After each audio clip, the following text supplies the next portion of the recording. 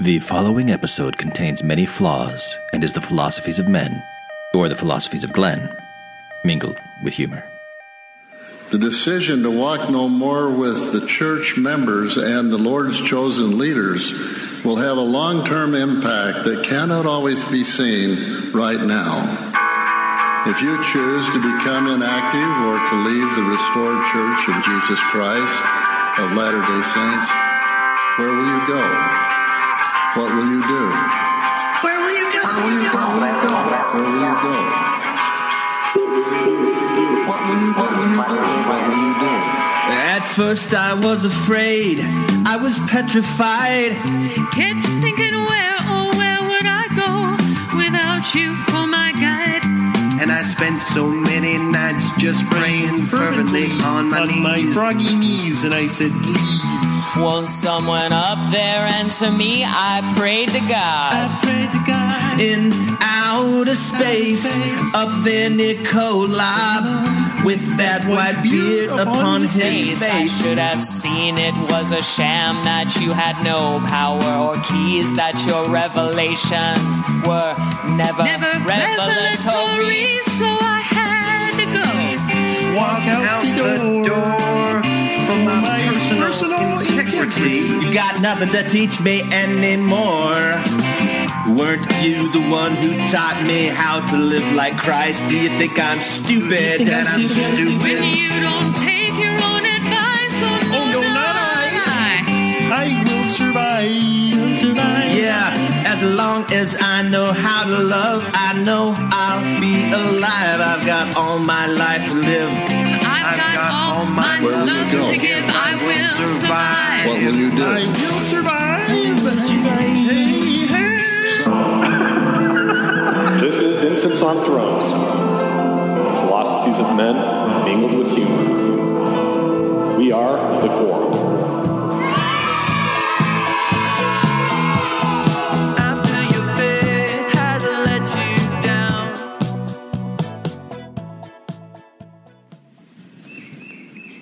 Welcome back to Infants on Thrones.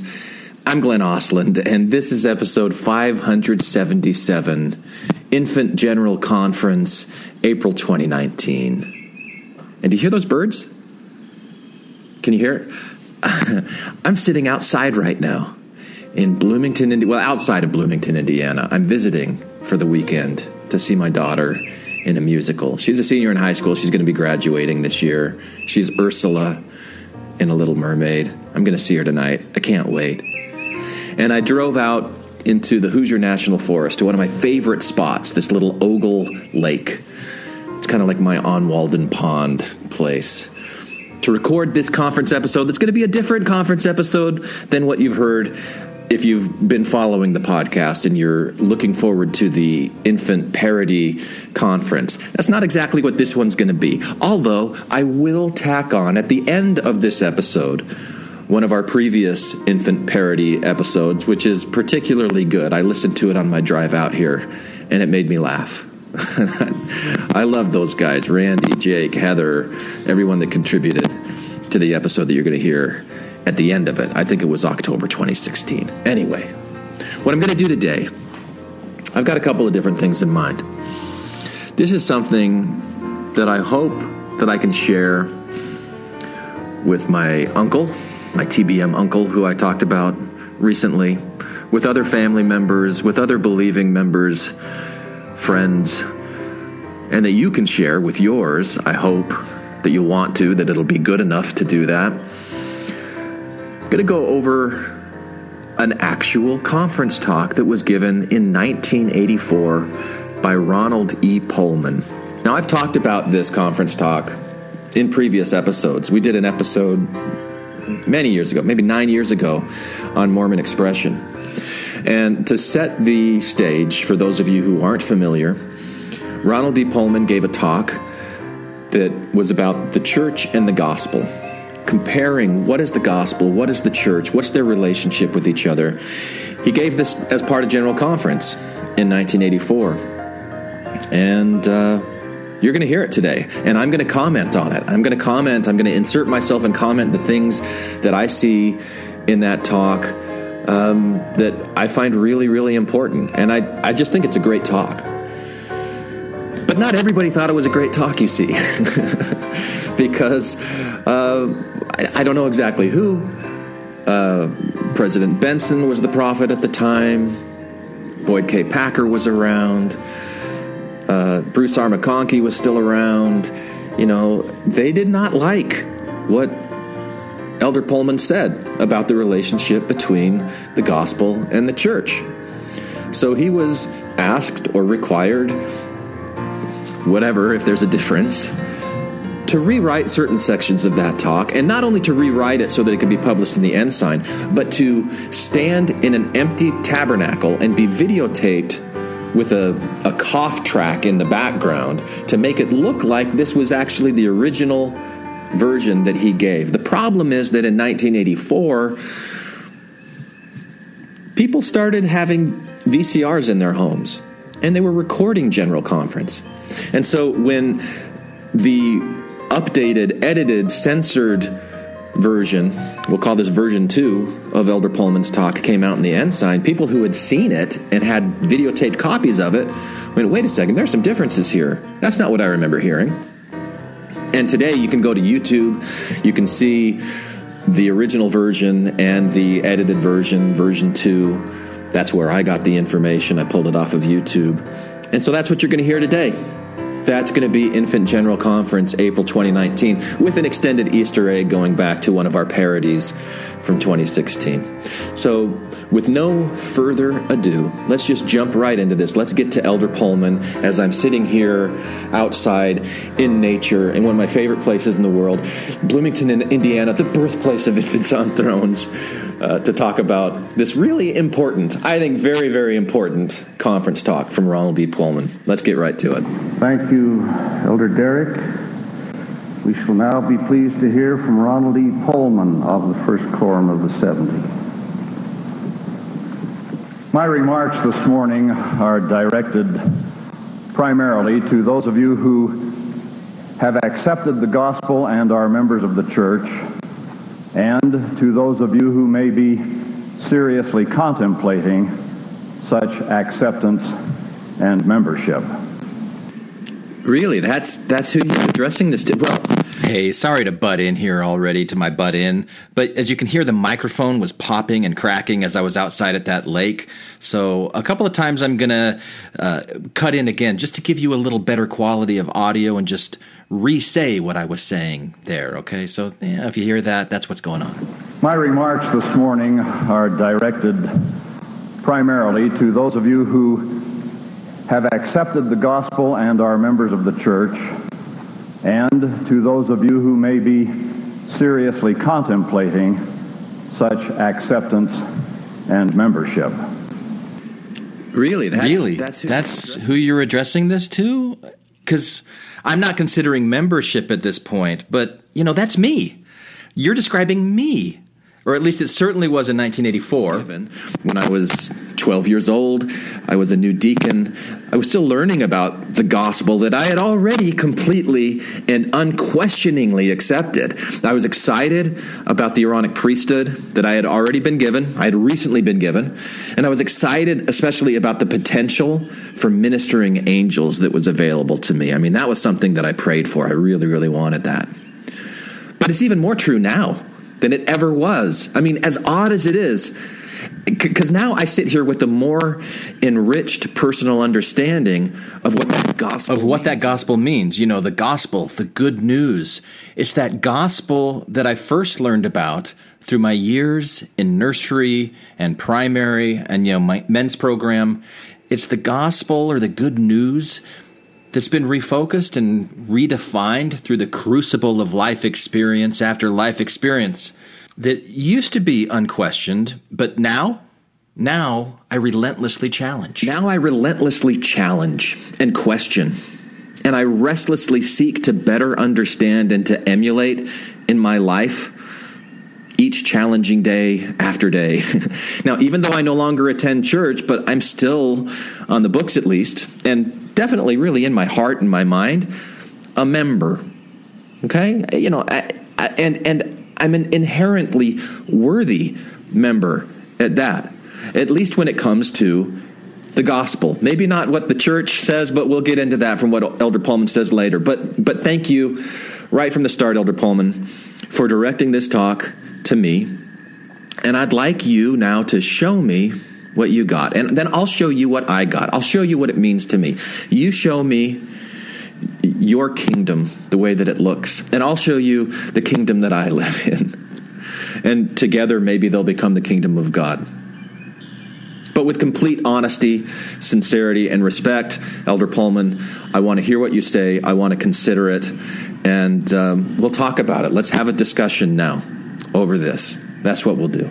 Because for anybody out there who thinks that I'm not active, this is episode 577 of Infants on Thrones. I've been doing this for 10 years.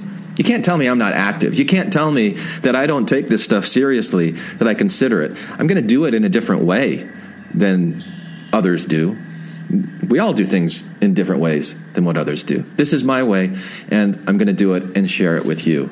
And it's because I love it, and because I love you, and because I love me. It's all out of love. All right, let's go, Elder Pullman. What do you got? Both the gospel of Jesus Christ and the church of Jesus Christ are true and divine. All right, let me repeat that.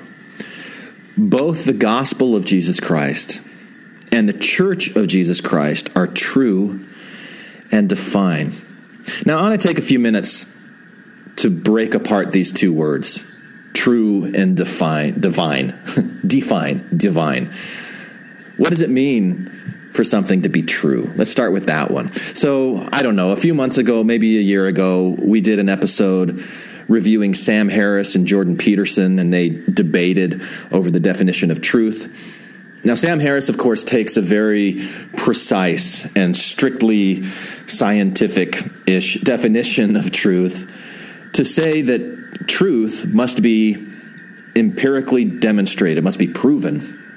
And he gives an example of guessing how many hairs he has on his head, or maybe it was his back, or possibly his knuckles. But the point was that the number that you guess will either be odd or even.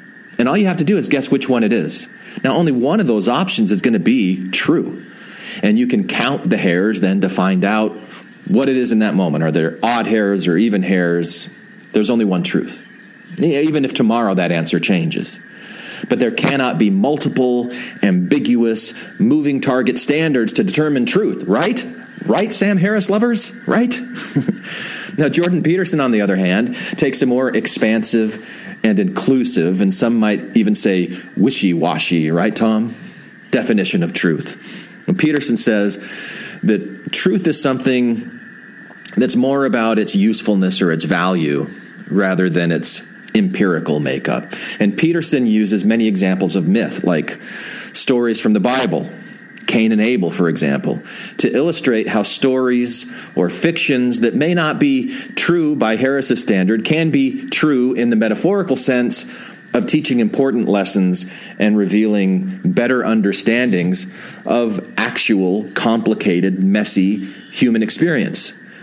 Now, Peterson contends that we can never really truly get to absolute empirical truth of anything because our 5 primary senses have evolved to perceive only a fraction of what is out there in the world around us. And there's always some kind of interpretive framework between the observers and between what's being observed. And that framework then influences or biases what we see. So what we see isn't the truth of what's out there. It might be the truth of our frameworks. But that framework is the closest thing that we can ever actually come to touching actual truth. So what's my take on truth? Now, I am sitting here outside of Bloomington, Indiana, because I lived here for 20 years, because I came here to get a graduate degree in folkloristics, a master's degree and a PhD-ish from Indiana University. So I'm very well studied in the value, the very real value, the very true value of myths and fictions. So Jordan Peterson speaks to my understanding of truth very beautifully. Like, I really get where he's coming from with it. And when I hear that some certain something is true, what I do now is I substitute that word in my mind to say that that certain something exists. So is it true? Does it exist? Is it actually a thing? That thing is? So, for example, as I'm sitting here looking out over Ogle Lake, I'll transport myself to Scotland.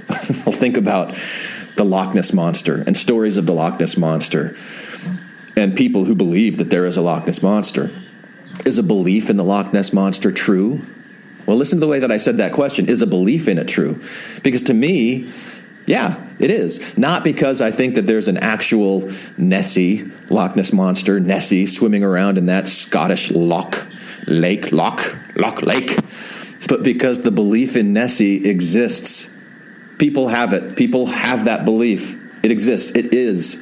That's true. That's a true thing. It exists in this world. It's part of everything that ever is, ever was, or ever will be.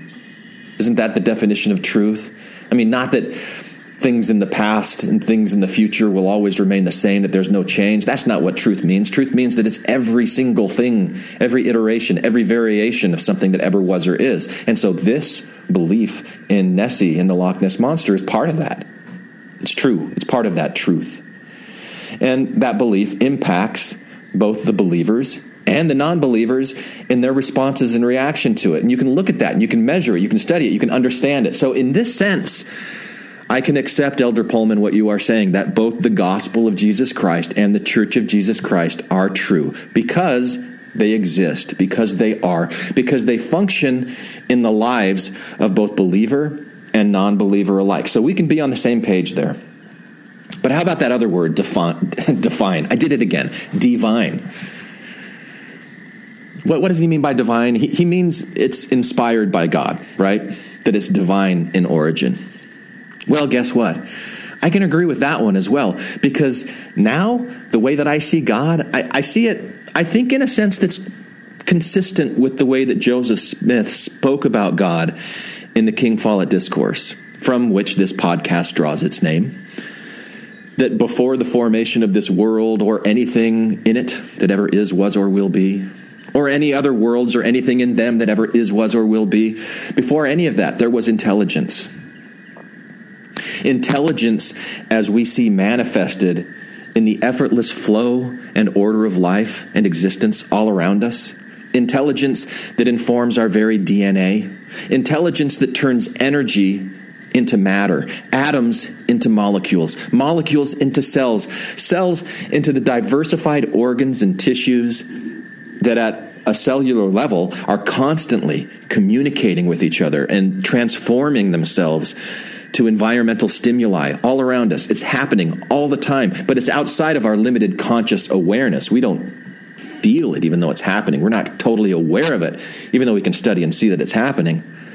But we can't possibly follow all of the rapid, constant, intelligent communication that's happening inside of our own bodies at the cellular level, let alone the intelligent communication that happens between cells and molecules that form them, or the molecules and the atoms that form them, or the atoms and the subatomic energy that forms them. There's a magnificent cosmic dance going on that we're all a part of, that we're all a result of. And nothing comes closer to the idea of God in my flawed and limited mind and my imagination than imagining the self-coordinated whole of all of this intelligence, all this swirling cosmic soup, all this communication that happens. And to say, okay, well, that's maybe what Joseph Smith was talking about, that great intelligence among a sea of intelligences who came to an awareness of itself, if we're going to put this in anthropomorphized metaphorical language, came to an awareness of itself, and from that moment sought to raise the awareness of all other intelligences in an eternally evolving process of growth and discovery. That's a Mormon belief, right? That has its fundamental core and consistency with things that Joseph Smith taught. That every piece of everything surrounding us in our world is made of this divine energy, this divine intelligence. And that's what allows me to agree with Elder Pullman here that the gospel and the church are also divine. So, yes, Elder Pullman, I'm with you. Sort of. This is my way of being with you. So there we go. Long tangent there. I'm not going to spend this much time parsing out every single word. But please continue, Elder Pullman. I am with you. Both the gospel of Jesus Christ and the church of Jesus Christ are true and divine. However, there is a distinction between them which is significant, and it is very important that this distinction be understood. Of equal importance is understanding the essential relationship between the gospel and the church. Failure to distinguish between the two and to comprehend their proper relationship may lead to confusion and misplaced priorities, with unrealistic and therefore failed expectations. This in turn may result in diminished benefits and blessings, and in extreme instances, even disaffection. Wow.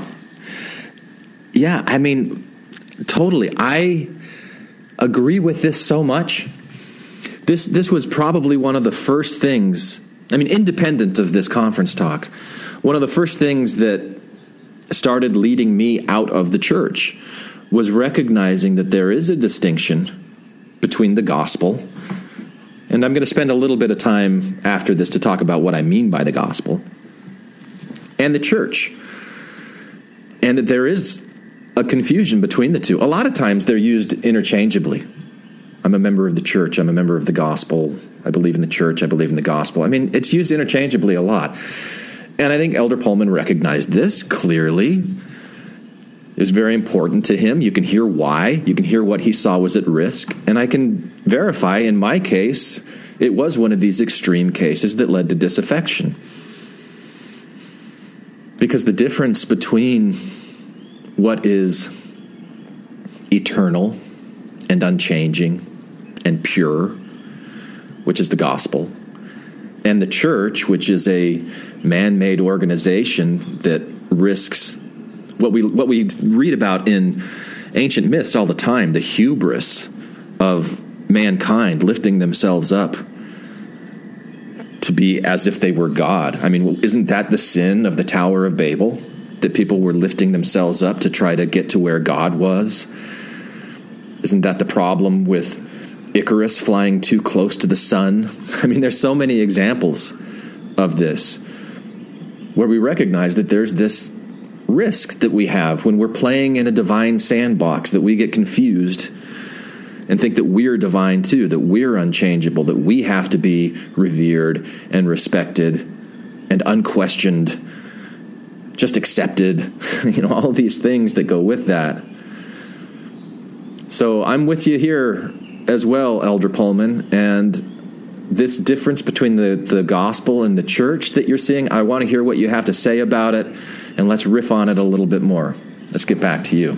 As I attempt to describe and comment upon some distinguishing characteristics of the gospel and the church, noting at the same time their essential relationships, it is my prayer that a perspective may be developed which will enhance the influence of both the gospel and the church in our individual lives.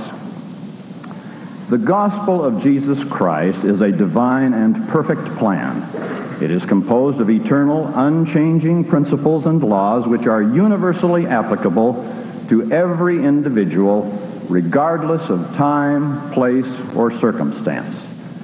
Wow, I love this too. I love this so much. So the way that Elder Pullman is framing the gospel is it's these unchangeable, what did he say? Principles, rules, plans. I mean, these are words. You can substitute different words in here. Something like the law of gravity, the speed of light, that's applicable to everybody, everywhere, regardless of what situation they're in. So, what are they? What are these unchanging principles and laws that are like the law of gravity or the law of electromagnetic connection? What are these things? I've come up with 6 that are important to me. And you may agree or disagree.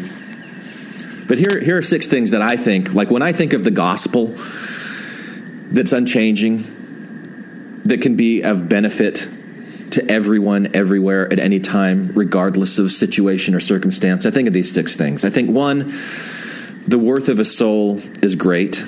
2, there must needs be opposition in all things. 3, forgiveness, repentance are keys to living life in this world of opposition. 4, charity, love, is the greatest gift of all. 5, there is a divine salvation from the effects of sin. We've got a get out of jail free card, so to speak. And 6, God speaks to man in his own language. So when I think about the first one of those, that the worth of a soul is great, I mean, does anybody argue that? I mean, like, what is a soul? Who knows what a soul is? Is a soul maybe even just a metaphor for individual people? It doesn't matter to me. What this is saying is that every single person is worthy of respect. They're worth being listened to, and expressing who and what they are. There's a value in that. Every single person, all of the differences, all the varieties. I think that's an eternal truth. I think it extends beyond human form into the animal world, into the trees that I'm looking at right now. Every form of life. There is a value. There's a worth. And we all work together in this great ecosystem. You know, the bird and the bee and the flower work together. We look at them as separate things, but you take one of them away, the other thing can't exist. And we all have these relationships. So the worth of a soul, the worth of life is great. And so if I'm using this as a gospel eternal litmus test, and I want to look around and see, am I living a life that is in harmony with the gospel, I have to ask myself, am I living a life where I'm respectful of every person, of every living thing? And of course I fall short into that, but that's still the litmus test that I want to strive for. And that's where I see that the gospel principle saying that the worth of a soul is great is tremendously valuable and true. The second one, that there must needs be opposition in all things. You can't have up without down. You can't have hot without cold. You can't have pleasure without pain, right? I mean, it's easy to kind of dismiss this if you've already walked away from Mormonism and you go, oh, the Book of Mormon, blah, blah, blah. There must needs be opposition in all things, ha, ha. But look at the ancient traditions, other religious traditions in the world. The yin and the yang symbol, for example. I mean, this is not a new idea to Mormonism. And it's not it's not a foreign idea to science. When they look at the very smallest energetic bundles of energy that we've been able to theorize, the quanta energy, there's up quarks and there's down quarks. There's this or that. There's opposition. There's always a struggle. There's always an in. There's always an out. It's just an eternal principle. So if you're trying to create a world where you only have up but you don't have down, where you only have in but you don't have out, you're kind of setting yourself an impossible task, right? You're not really grasping the entire picture. That's a rejection of the gospel principle that there must needs be opposition in all things. Now, that doesn't mean go out and kill somebody. It doesn't mean it's okay to go out and be the contrast or conflict to other people. But just that it's there. You can't eradicate it. So what are you going to do with it? What are you going to do with that understanding and that recognition that there just is opposition in all things? How do you live in that world when part of that is just this severe pain and suffering that's caused by you to other people, by other people to you? It's unavoidable. And that's where this third thing comes in for me. Forgiveness and repentance are the keys to living life. Forgiveness just means, okay, I accept that I'm not perfect. I accept that you're not perfect. All right, I'm not going to hold on to this. I'm not going to let this offense, this slight, this horrible injustice be something that prevents me from, which is the next one on my list, charity, love, and just the freedom of being able to express who and what you are. Again, all forms of life. I was looking at this, I don't know, anybody who's been to Bloomington, Indiana, it's called Bloomington because of all of the life, the bloom. And here I am in April when the spring is just starting, and there's life that's sprouting up everywhere. And I was looking at these telephone wires that have like one of those like little yellow things that covers the wire, and in between the telephone wire and this yellow plastic covering, some weed or vine had crawled in, and it was sprouting up through the outside of it. And I just thought how indomitable life is. You know, you leave this man-made stuff, all these man-made structures alone for 100, 200, 300 years. They're going to be overgrown because life doesn't stop. Life is going to express itself. And I equate that somehow. Somehow in my mind, I connect the dots between that and love and charity and growth and expansion and allowing these things to happen, allowing everybody to have their place. Now, of course, we pull weeds and we trim bushes and we do all these kinds of things, and we do that with each other too. But I don't know. There's a balance there. And charity, that set of scriptures in Moroni about charity being the greatest love of all, not being puffed up, not being self-seeking. I love that. I love it. It's one of the greatest gospel truths that I've ever been taught. And trying to apply that into my life, whether I'm in the Mormon church or I'm not, is just super important to me. And number 5, the story of the atonement, which I don't take literally, but I don't mind if you take it literally. You know, we all intersect at the same place. That what this is telling us is that there is a get out of jail free card. We don't have to worry. You know, fear not, have faith. We will be redeemed. This divine energy that makes us all up, that's indestructible, that is eternal, that goes in and out of form all of the time. Right now, this swirling energy that is me and, you know, kind of governed by my ego, my sense of self, that's going to die. That's going to be gone someday. But the energy, these atoms that are in me, they'll continue. And there's got to be some communication that's going on between, like I said earlier, things at a cellular level to molecular level to atomic level. Things we don't really need to worry about, I think. That's where I'm at now as I'm looking out over my on Walden Pond and breathing in the beauty of nature all around me. Very zen, which rhymes with Glenn, if you didn't know. And then number 6, that God speaks to man in his own language. I mean, the things I'm saying to you right now might resonate with you. It might not. Other things that other people say will resonate with you more, or it might not.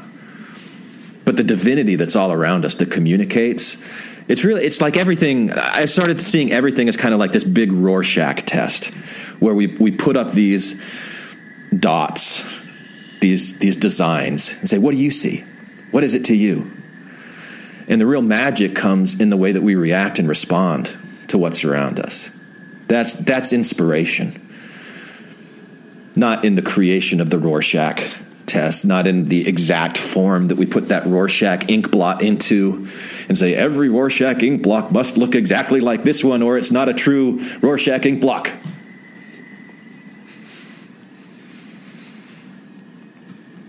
God speaks to man in his own language. So when I say that I believe in the gospel and that I strive to live a more gospel-filled life, this is what I mean. These are things that I think apply to every individual, regardless of time, place, or circumstances, which includes sexual orientation and gender identification and race or ethnicity or alternative non-mainstream persuasion of any kind. And like it or not, that also includes coffee drinkers and drug addicts, deadbeat husbands and fathers, emotionally abusive mothers, rapists, child molesters, liberals, conservatives, Trump supporters, feminists, general authorities, nursery teachers, everyone, all of us, each separate and unique, but essentially connected, all of us a connected piece of this great divine fabric of life that we're all intrinsically interwoven into. The good news gospel is that everyone is worthy. Everyone is worthy. Conflict and opposition are unavoidable. The self-discipline and the self-mastery of forgiveness and repentance and charity are the ways to find personal peace in a chaotic world. This is how and why we are saved from our sins. This is how and why we can lift our spirits with hope, even when surrounded by tangible darkness and loneliness and fear. And we learn these divine gospel truths at our own pace, in our own language, in ways that differ from person to person, from place to place, and from culture to culture. And yet, at the core of all of these varying expressions can always be recognized. You can always see the truth of these things if you have eyes to see and ears to hear, right? That's how I see things. This is where I am in my testimony of the gospel. So please, Elder Pullman, continue. Please help me see the distinctions that you see between these universal and eternal gospel truths and their relationship to the church. The principles and laws of the gospel never change. The Church of Jesus Christ of Latter-day Saints is a divine institution administered by the priesthood of God. The church has authority to teach correctly the principles and doctrines of the gospel and to administer its essential ordinances. And using words like priesthood and authority and divine, this is going to be a place where we differ quite a bit, I think, Elder Pullman. And that I think that every person who is alive, just by virtue of that first gospel truth, that the worth of a soul is great, I think that everyone has the authority to speak on their direct experience with the divine in the way that they experience it in every way. And since I believe that everyone has that authority, and if you want to call it priesthood, we can call it priesthood, then I also have to grant that the Mormon Church has it. You know, where we're going to differ is where it's like this big cookie cutter thing that says that it has to be only this way and only by these people who have this power that they can give or take away from anyone.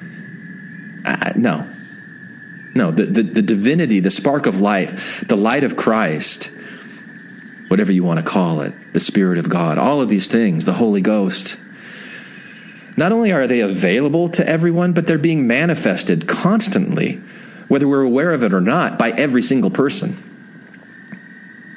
So I agree with you that the church does this, and the church has done a remarkable job of galvanizing a membership that recognizes the value that can come in creating an organization around these kinds of eternal gospel principles. But like you said, there's a danger if a distinction is not made between the difference between these gospel principles and the church, or what you're going to call as a delivery system,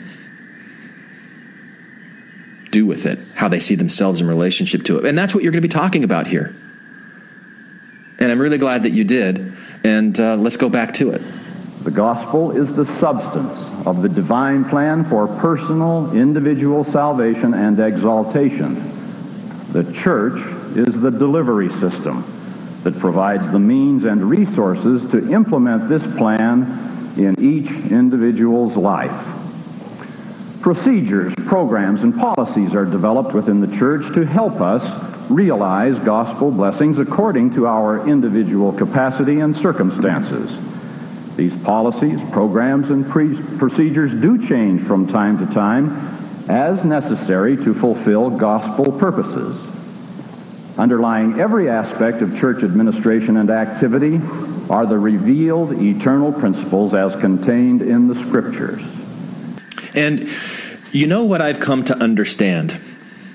And again, I want to approach this with some humility. I'm passionate about what I'm saying. I'm passionate about the way that I view these things now, but I also recognize my own flaws and limitations. So I want to be very clear and upfront about that. But the way that I understand this is that these policies and procedures, these revelations, you know, what Elder Pullman's talking about is specific to the confines of the Mormon Church. But there are other churches that have done these exact same things in other parts of the world at other times. And you can do comparative studies of these things and find the similarities. I have done that. And you can see that revelation comes, like I was saying before, it just kind of bubbles up into people all the time. The inspiration and the revelation. And the thing that I think was so magnetic and exciting to my early ancestors who joined the Mormon Church and rubbed shoulders with Joseph Smith and all of those people. I had ancestors that did that in Kirtland, ancestors that did it in Nauvoo.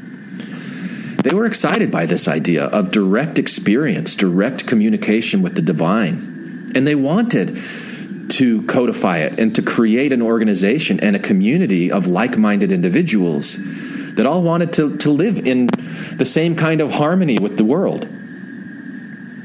Then, of course, it kind of got calcified. I mean, you've got Brigham Young who came along and did all the stuff and started putting boundaries and walls around what people can consider revelation and inspiration and that sort of thing. And Joseph Smith did that too, put up those boundaries and walls. But that's what the church is now, this delivery system that's come to see itself as much more than a delivery system that we'll see very clearly when you compare this original talk that Elder Pullman gave to the changes that were required of him by the church, when the church said, oh, no, you can't put us as subordinate to the gospel. No, we are just as important, if not more than important than the gospel, because we are the ones with the keys. We're the ones with the priesthood. We're the ones with these ordinances that are necessary for salvation. If you don't have them, then, you're SOL, in a very clean, eternal sense of SOL. And I just can't accept that. I think that's what Pullman was warning about when you start confusing the relationship between these two things. And the thing that excited people about the Mormon Church at the very start, their direct experience with the divine, which still happens. I mean, of course, members of the church still have direct experience with the divine. It's just in this small, confined, and sometimes misdirected box that is man-made. And hey, if that's what works for you and you agree to the terms, fine. Then that's where you are. That's probably where you need to be. It's probably where you want to be. Like a larva inside of a cocoon. Not to be pejorative, not to be dismissive, but just to celebrate the growth of nature that's all around us. That constricting beliefs and dogmas can't stop. They try to stop, but they can't stop. And people grow beyond them and expand beyond them. When they're ready, when they want to, and then they discover an entirely new world of pain. And then they grow from there, and that forms another crucible. Anyway, let's go back to what Elder Pullman says, because I'm getting into some crazy talk here. As individually and collectively, we increase our knowledge, acceptance, and application of gospel principles, we become less dependent on church programs. Our lives become gospel-centered. Wow, becoming less dependent on the church. And the leaders of the church didn't like that. Why? What's wrong with that? Like when you're raising your children and you're teaching them how to walk, you want them to become less dependent on your fingers that they're holding on to help them balance as they're taking those steps. Why wouldn't you want them to become less dependent on you and to learn how to walk on their own? I mean, you still want to protect them and love them, right? But isn't this a great message? I love this message, that you live a gospel-centered life, not a church-centered or a church-sheltered life, that you evolve as you grow and you learn and you experience the world. You get to a place where you don't really have to depend on the church anymore because you've learned it, you've got it, and you just go out and you live it. I love that message. The first presidency of the Quorum of the 12 Apostles, Apparently they didn't. But you'll hear how this was changed when you hear the redacted or the updated, the second version of this coming up later. Not yet. Still working our way through the first one. Sometimes traditions, customs, social practices, and even personal preferences of individual church members may, through repeated or common usage, be misconstrued as church procedures or policies. Occasionally, such traditions, customs, and practices may be even regarded by some as eternal gospel principles. Under such circumstances, those who do not conform to these cultural standards may mistakenly be regarded as unorthodox. Or, what's worse, unworthy. Or, in other words, worth less. If you don't conform, you're considered worthless. So in order to have a sense of worth in an organization where things like this happen, you must conform, even if all you're conforming to are people's traditions that are flawed and imperfect and are misconstrued for being gospel principles or church principles or equivalent. Now, if you're honest with yourself, whether you're a believing member of the church or not, you see that that happens all the time. And you recognize there's problems with that. So what do you do? What do you do when you encounter those problems? I don't know. What does Elder Pullman have to say about it? May mistakenly be regarded as unorthodox or even unworthy. Yes, that is what I said. In fact, the eternal principles of the gospel and the divinely inspired church do accommodate a broad spectrum of individual uniqueness and cultural diversity. The conformity we require should be according to God's standards.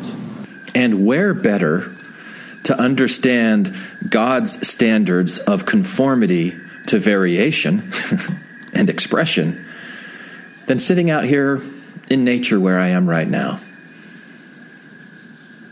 And there's just so much variety. There's so much variety.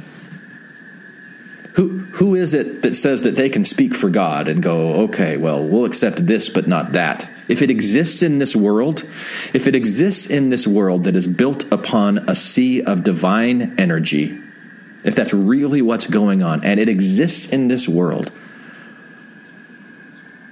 then isn't this God's standard? Isn't that what God's standard? Don't we see it all around us?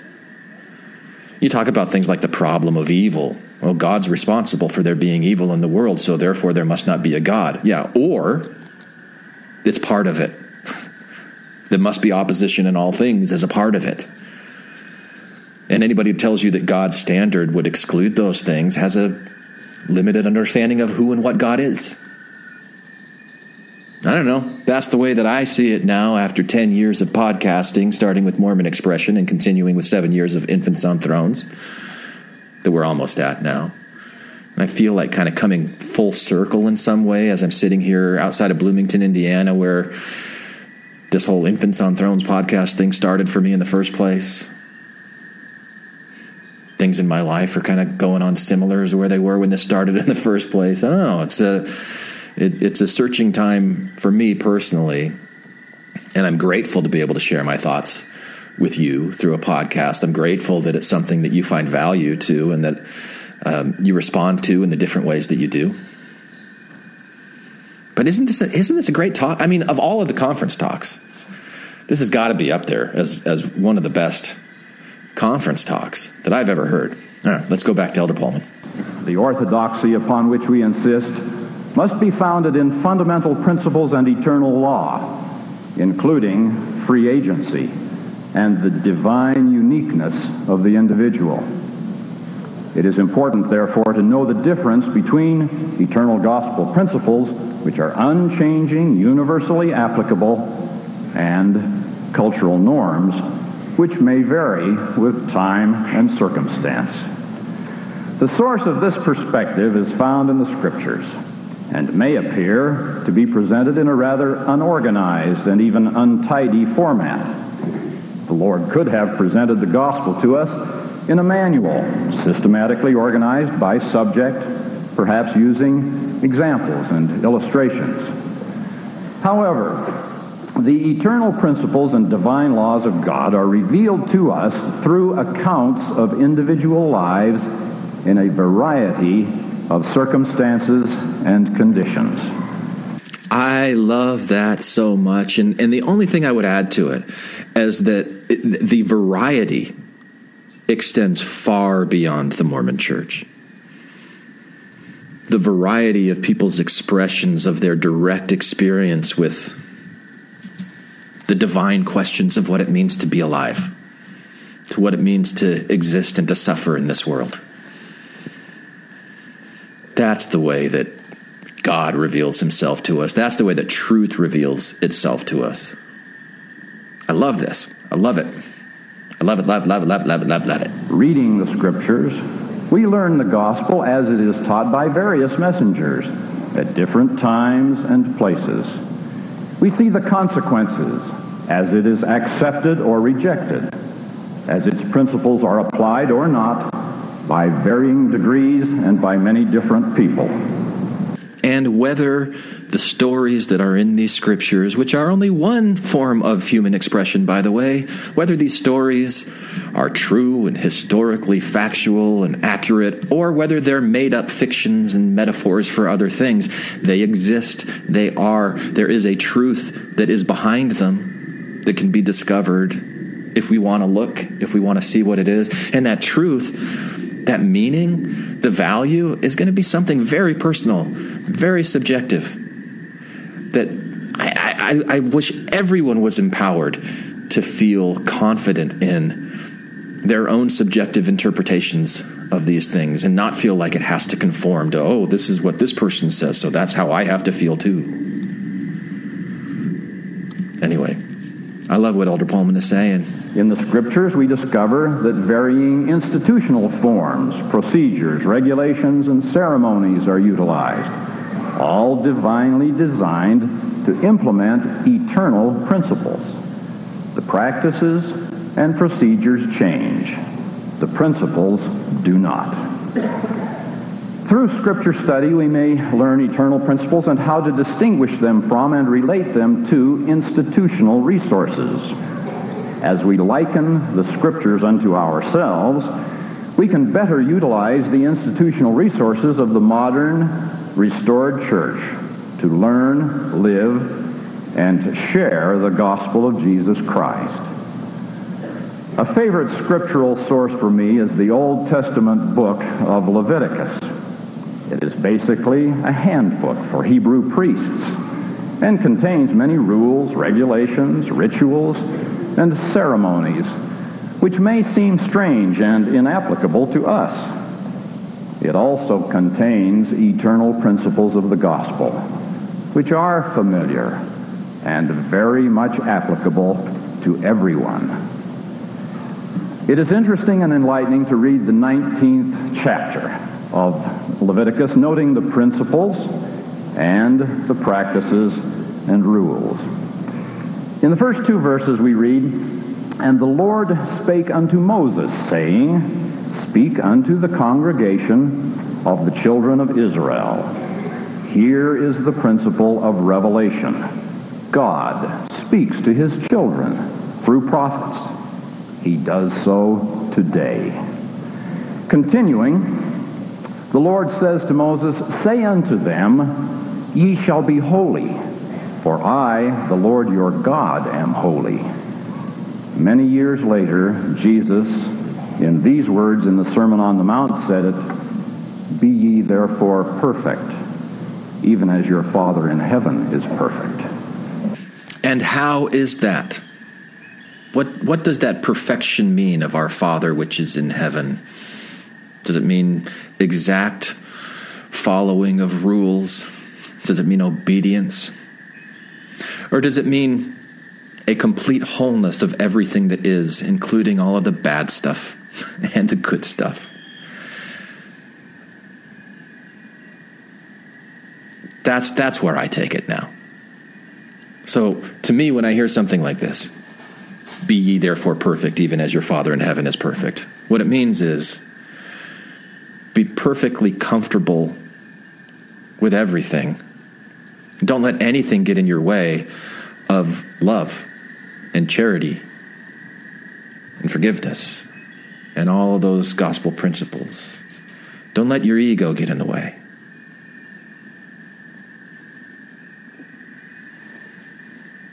Like God doesn't let his ego get in the way. Here is an eternal principle. There follow other eternal principles, some from the Ten Commandments. Also included are rules and programs intended to implement these principles among the ancient Hebrews in their particular circumstances. For example, the divinely directed responsibility to care for the poor is taught. A program is presented, namely providing food for the poor by leaving the gleanings of the crops and not reaping the corners of the fields. Current programs to care for the poor are much different. The divine law is the same. Yet another principle underlies both programs, ancient and modern. That is, those being assisted are given opportunity to participate in helping themselves to the extent of their capacity. In verse 13, the principle of honesty is taught, accompanied by a rule requiring employers to pay employees for their work at the end of each day. Generally, today, that rule is not necessary. The eternal principle of honesty is implemented by other rules and practices. Verse 27 contains a rule about personal grooming. It is clearly not applicable to us. However, we also have standards of dress and grooming. Neither is an eternal principle. Both are intended to help us implement and share gospel principles. I'm not really sure which eternal gospel principles are being exemplified through dress and grooming standards. I'm not sure I would include that. I suspect that Elder Pullman was really just wanting to kind of poke the finger at the church and go, come on, you guys, stop being so nitpicky about tattoos and what people wear and earrings and those kinds of things. You know, that really the eternal principle that he was leaning towards was that worth of a soul is great and acceptance and not letting these other things get in the way. But then he kind of had to tie it back in, and so he just said that. But I don't know. I can't see how it fits with an eternal principle. Can you? I don't know. Maybe you can enlighten me. But anyway, let's go on to the next one. The principle of forgiveness is set forth in the same chapter of Leviticus, verse 18, concluding with the second great commandment, thou shalt love thy neighbor as thyself, with the added divine imprimatur, I am the Lord.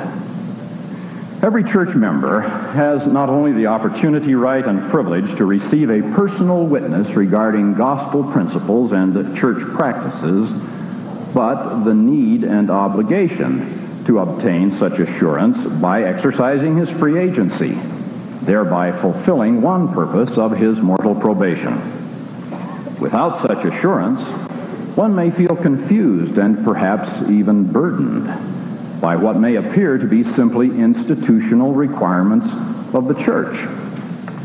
Indeed, it is not enough to obey the commandments and counsel of church leaders. In response to study, prayer, and by the influence of the Holy Spirit, we may seek and obtain an individual personal witness that the principle or counsel is correct and divinely inspired.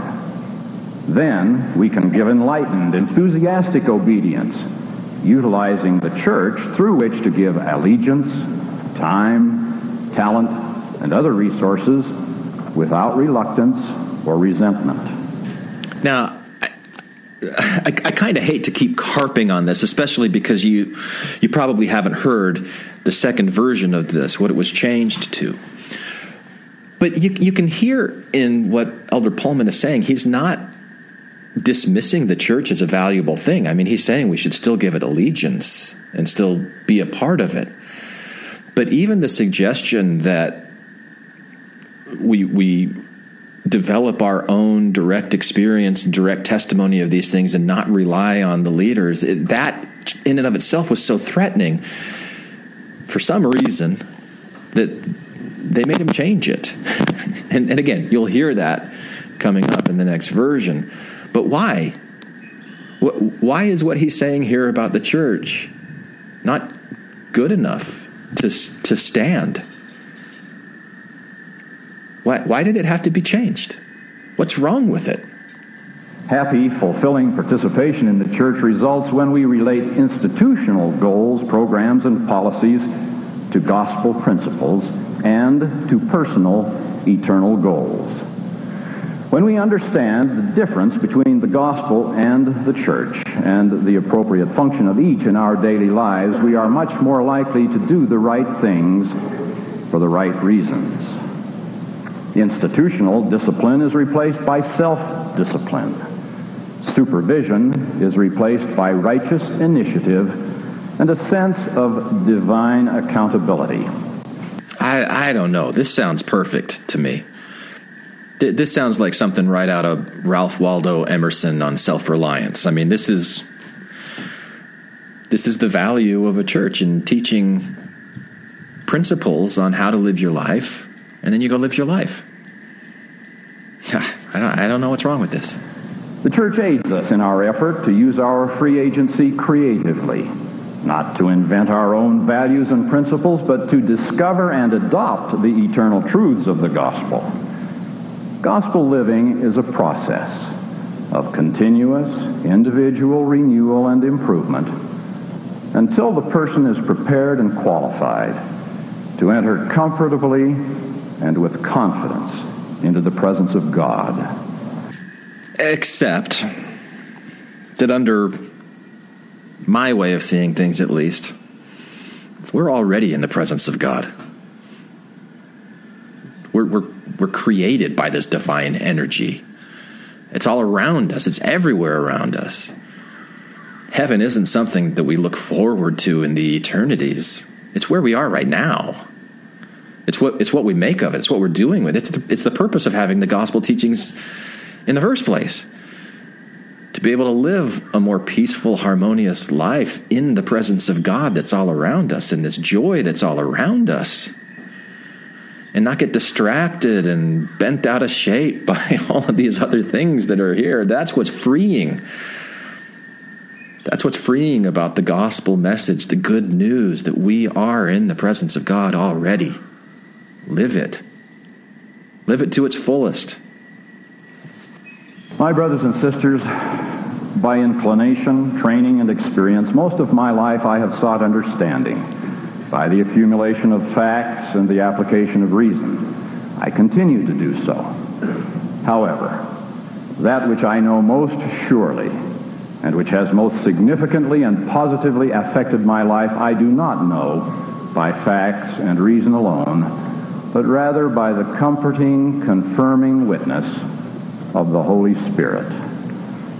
By that same Spirit, I testify that God is our Father, that Jesus of Nazareth is the only begotten of the Father in the flesh, and that he is the Savior and Redeemer of all mankind and each of us. Through his atoning sacrifice, redemption and exaltation are offered as a free gift to all who will accept by faith, repentance, and sacred covenants. And Elder Pullman, I appreciate so much everything that you're saying here and the approach that you're taking to be able to use that intellect and reason to show the distinction. First to come to the understanding of it yourself, the distinction between the gospel and the church. And the reason that it's important to recognize that distinction. And, as you are now bearing your testimony about, dare I say, a myth, the story that we get in scriptures that are expressions, human-shaped expressions of the divinity that's in us, that you can also see a distinction between those myths and the truths that they're teaching. that they're not the truth itself. They are that intermediary framework that Jordan Peterson talks about that I mentioned earlier, that helps us better understand what is true on the other side of it. God is our Father, just as much as he's our mother. Jesus as the only begotten of God in the flesh, just as a metaphor for every single one of us being begotten of God, the divine energy that is us in the flesh. There's more to do in parsing out the distinctions between things. And a church that was run and operated by the Ronald D. Pullmans of the world, I think would be a much more inclusive place to be able to explore those kinds of ideas. But he was asked to change it. We're about to get there. We're about to get there. Let's hear him finish it up, and then we'll move on to the next one. May each of us continue to learn and apply the eternal principles of the gospel as they are revealed in the Scriptures. Check. Utilizing fully and appropriately the resources of the divine restored church. In the words of the Book of Mormon Nephite leader Pahoran to his friend Captain Moroni, may we rejoice in the great privilege of our church and in the cause of our Redeemer and our God. In the name of Jesus Christ, amen. Amen. Do you think it's any coincidence or accident that he invoked Pahoran and Moroni at the close of this? Do you remember the story of Pahoran and Moroni? It was at a time of war, and Pahoran was like the government leader, and Moroni was the military leader, and Moroni's out in the field thinking, why is it that we haven't been getting our support from the government? Why aren't we getting our supplies? And he sends a rebuke. He rebukes Pahoran. Very much like Elder Pullman is gently rebuking the church here, right? There's no accident that he ends this with Pahoran and Moroni. And what's Pahoran's response to Moroni's sharp rebuke? It's one of love and charity. I mean, it's an example. It's a great story of saying, look, I'm still on your side. We're having issues here. We're having problems here. I want to send you support. There's things going on that I'm not able to. But you're doing awesome. Keep doing it. Keep going. I'm not upset with you for being upset with me. I understand it. I get it. That's the spirit that Elder Pullman is invoking at the end of this talk, because he knew what he was stepping into. He must have known what he was stepping into. Of course, I don't know whether the hierarchy of the church that made him change this is the Pahoran in this case or the Moroni in this case, but they did step in and say, all right, you're going to have to make some changes, and we're going to try and pass this off as if what you said never was said. We're going to try and erase it from the annals of history. Unfortunately, there were people with videotapes who had recorded it. There were newspapers who reported on it when they tried to do this change. Oops. Can't do this anymore. How many times had they done it? How many times had this happened?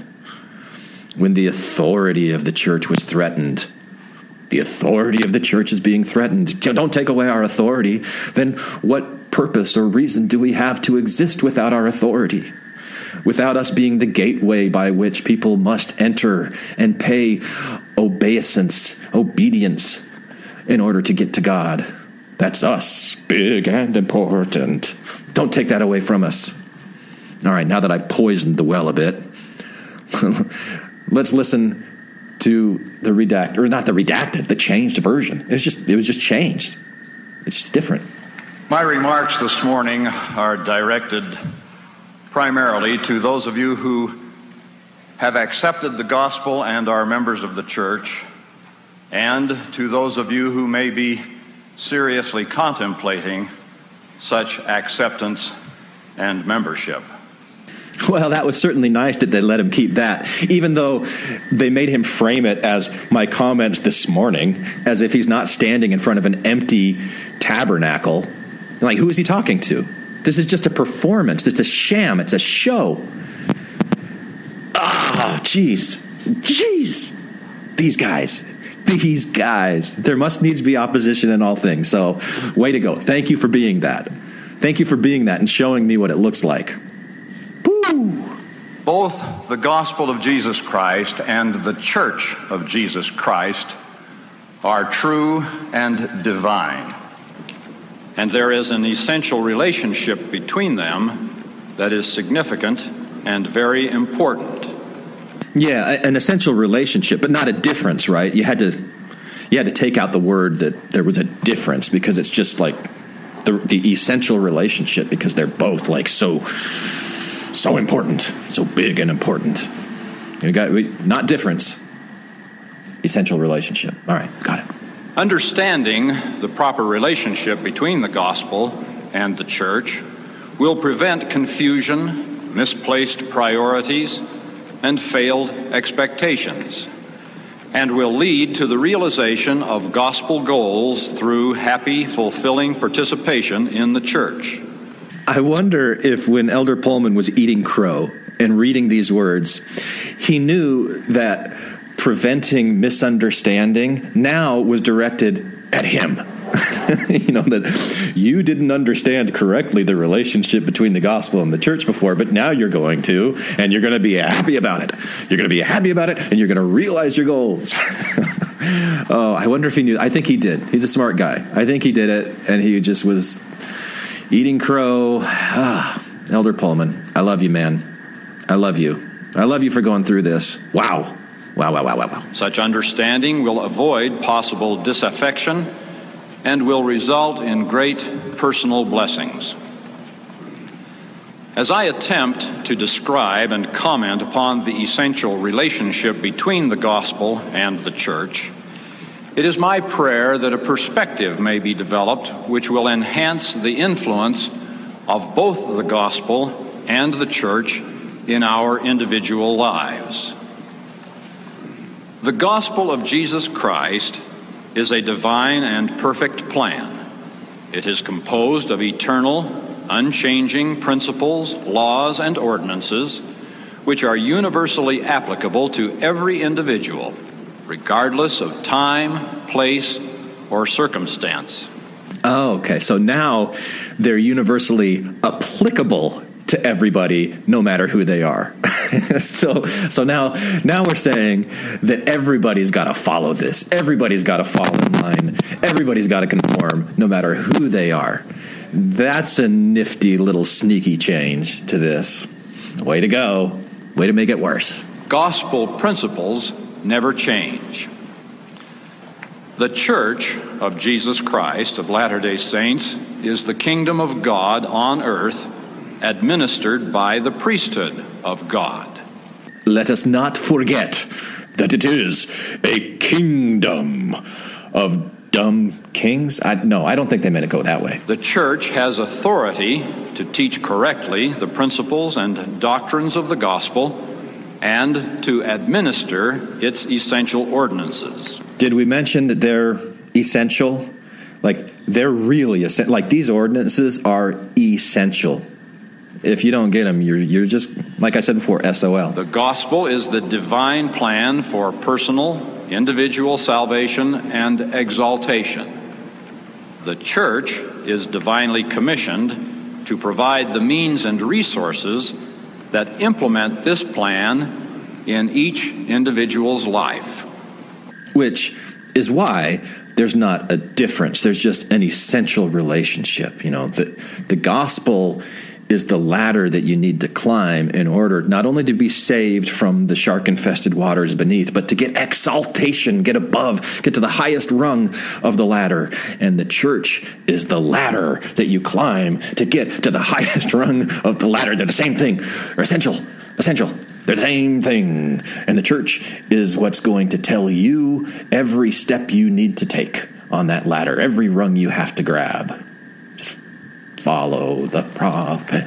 Procedures, programs, and policies are developed within the church to help us realize gospel blessings according to our individual capacity and circumstances.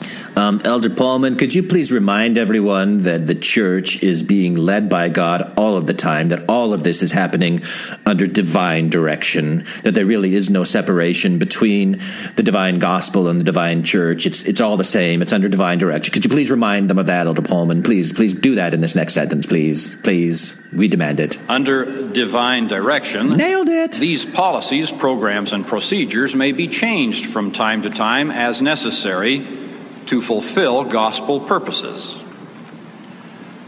Underlying every aspect of church administration and activity. Did he just say underlying? Like, did he just admit that there's lies? I mean, no, that can't be what he meant. Are the revealed eternal principles contained in the Scriptures.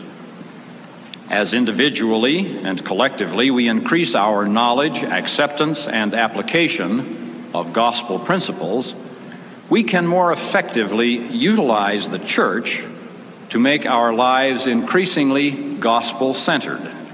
Oh, I see. So the gospel is actually meant to enhance our engagement with the church, not that the church is meant to enhance our understanding of the gospel so that we can live a gospel-centered life and not be so reliant on the church. It's the other way around. The gospel makes us better church members.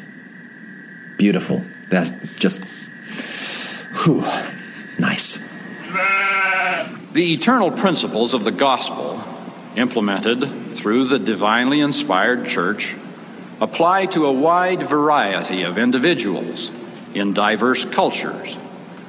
Therefore, as we live the gospel and participate in the church, the conformity we require of ourselves and others. Yeah, we're just going to come out and say it. The conformity that we require.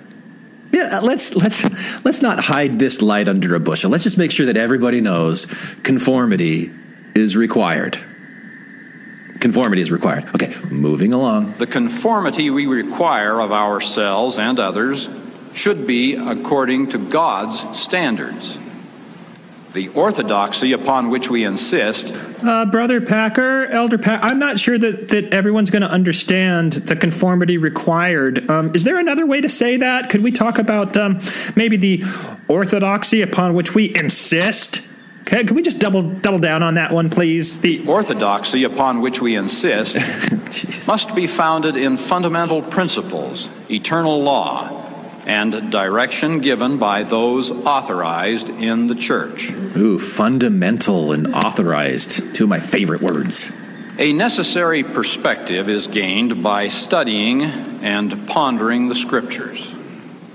Reading the Scriptures, we learn the gospel as it is taught by various prophets in a variety of circumstances, times, and places.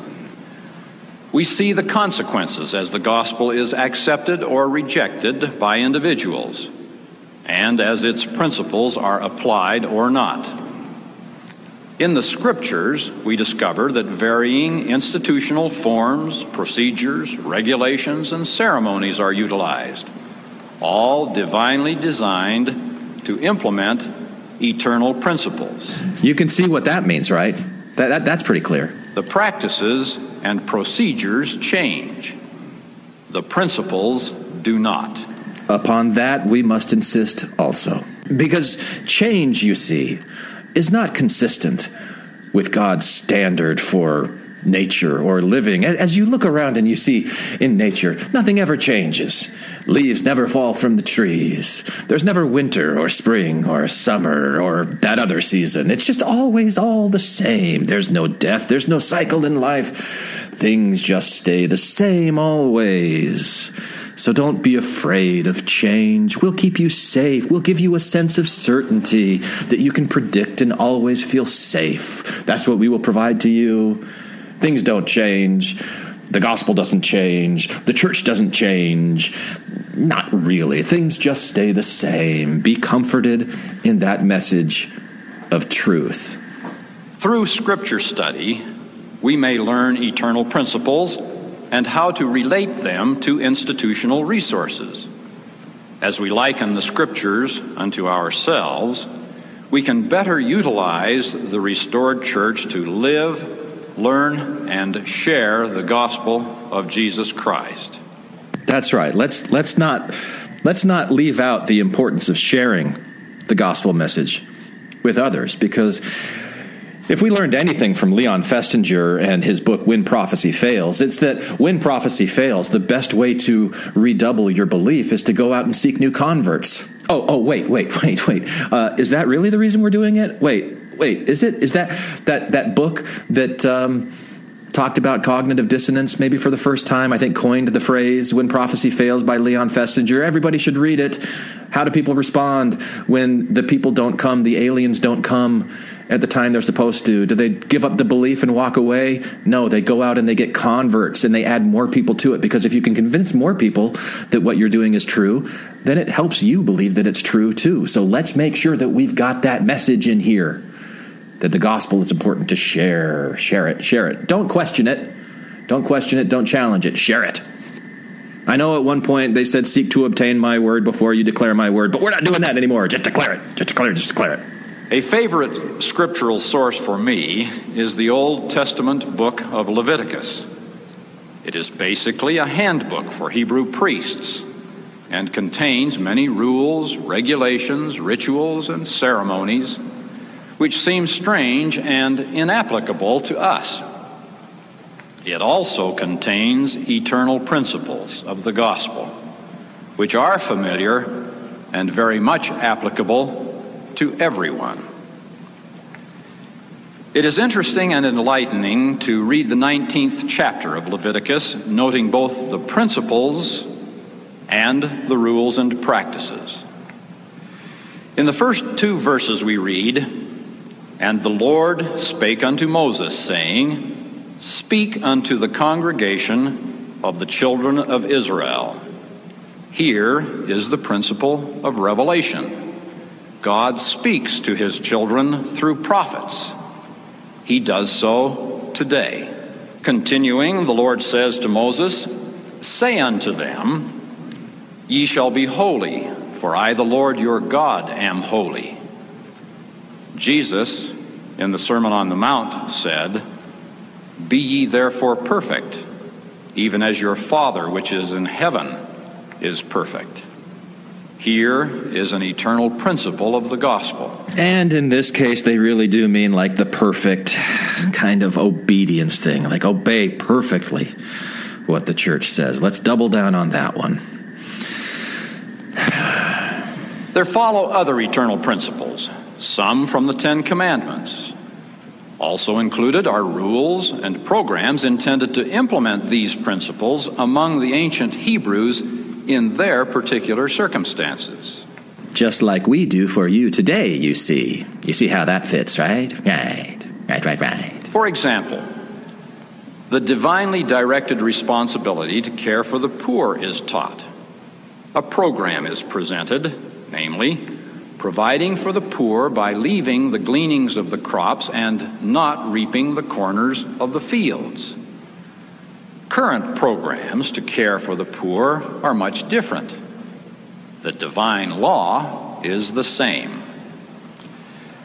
Yet another principle underlies both programs, ancient and modern. That is, those being assisted are given opportunity to participate in helping themselves to the extent of their capacity. We just need to make sure that people aren't getting a free handout, because there's been some changes in the church from the days of Joseph Smith and Sidney Rigdon and what was it called? It was the United Order, right? You know, when the church was more socialistic than conservative Republican. You know, President Benson, who was the prophet of the church at this time, I'm sure made certain that charity was defined through the gospel of Ayn Rand and self-reliance, which isn't bad, but I mean, it's a far cry from the United Order. It's a far cry from the United Order, and it's a far cry from the natural order that exists in the world, that is God's standard, right? And the think not for the lilies of the field or whatever, because they'll get their due. Just help other people. Don't worry about all these other things, and we're going to set parameters on it. That's political influence creeping in. But anyway, just a little side note, folks, just a little side note. In verse 13, the principle of honesty is taught, accompanied by a rule requiring employers to pay employees for their work at the end of each day. Generally, today, that rule is not necessary. The eternal principle of honesty is implemented by other rules and practices. As evidenced by my standing in front of an empty tabernacle, pretending that this is part of the original General Conference talk that I gave, with a cough track and an amen that you'll hear at the end of this that was inserted. That's the kind of honesty in the eternal principles. It doesn't have to do with people getting paid at the end of the day, but, it's important, right? Verse 27 contains a rule about personal grooming. It is clearly not applicable to us. However, we also have standards of dress and grooming. Neither is an eternal principle. Both are intended to help us implement and share gospel principles. Yeah, again, let's emphasize the sharing of the gospel principles here, because nobody's going to want to join a church with a bunch of tattooed, stinky, just like riffraff of the earth. We've got to follow the model of the Zoramites and have fine dress and, really get up there on our rammy-emptums and talk about how good and awesome we are and show that in everything that we do and how we dress and how we look and our standards of grooming. Standards of grooming are important if we're going to share the gospel and expand our membership. The principle of forgiveness is also set forth in the same chapter of Leviticus, verse 18, concluding with the second great commandment, "Thou shalt love thy neighbor as thyself," with the added divine imprimatur, "I am the Lord." Who is guiding divinely this church, mind you. So the Lord and the church are basically the same thing. We just want to remind you of that and put that here. If you go against the church, you're going against the Lord. People, that's what we're trying to say. Every church member has the opportunity, right, and privilege to receive a personal witness regarding gospel principles and church practices. Without such a witness, one may feel confused and perhaps even burdened by what may appear to be simply institutional requirements of the church. We should obey the commandments and the counsels of church leaders. That wasn't in the first one. But also, through study, prayer, and by the influence of the Holy Spirit, we should seek and obtain an individual personal witness that the principle or counsel is correct and divinely inspired. Then we can give enlightened, enthusiastic obedience, utilizing the church through which to give allegiance, time, talent, and other resources without reluctance or resentment. Happy, fulfilling participation in the church results when we relate church goals, programs, and policies to gospel principles and to personal eternal goals. When we see the harmony between the gospel and the church in our daily lives, we are much more likely to do the right things for the right reasons. Yeah, not doing the right things for the right reasons, for the reason that I said before, that you've just kind of instinctively learned the gospel principles and it's just a new habit that you've developed. No, the reason now that you do the right things for the right reasons is because you see the harmony between the church and the gospel. And because you see that harmony, then you know that you can trust the church and the gospel because there's that harmony, and you'll never have to leave the church. You just follow the church. You just obey the church. This is revealing the insecurity of these church leaders that don't leave us. Don't leave us. Don't tell us we're not important. We're vitally important. Don't tell us we're not vitally important.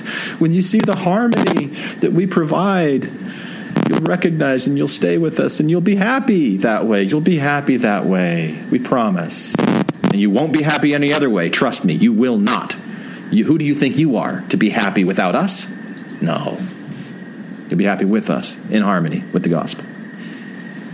We will exercise self-discipline and righteous initiative, guided by church leaders and by a sense of divine accountability. The church aids us in our effort to use our free agency creatively. Yes, you are free to creatively conform, which we insist to, but conform in as creative a way as you want to conform. Don't be creative in the sense that you create your own form. Conform to our form. The church is first, and then your free agency. You can like, I don't know, as long as it's reverent. I don't know. There's probably some conditions that we could put on it, but you can be kind of creative. You can be kind of creative in the way that you conform. Well, we will allow that. Not to invent our own values, principles, and interpretations, but to learn and live the eternal truths of the gospel. Gospel living is a process of continuous individual renewal and improvement until the person is prepared and qualified to enter comfortably and with confidence into the presence of God. Because it is very important for us and our sense of importance to remind you that you are not already in the presence of God. To remind you that you are quite separate from Him, in fact, and that the only way that you can get into His presence is through us. That's really an important message for you to know. And important that you don't think that you can do it without us. Which is kind of what I said before. I just want to make sure that you get this. Okay? It's like a hammer over the head. Make sure that you understand. We, the leadership of the church, our priesthood ordinances, are essential for salvation, for you to get back into the presence of God. And anybody who tells you that you're already in the presence of God right now, they're probably of Satan. They're probably lying.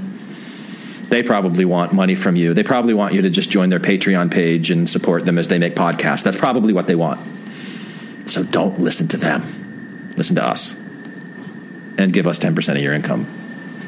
My brothers and sisters, by inclination, training, and experience, most of my life I have sought understanding by the accumulation of facts and the application of reason. I continue to do so.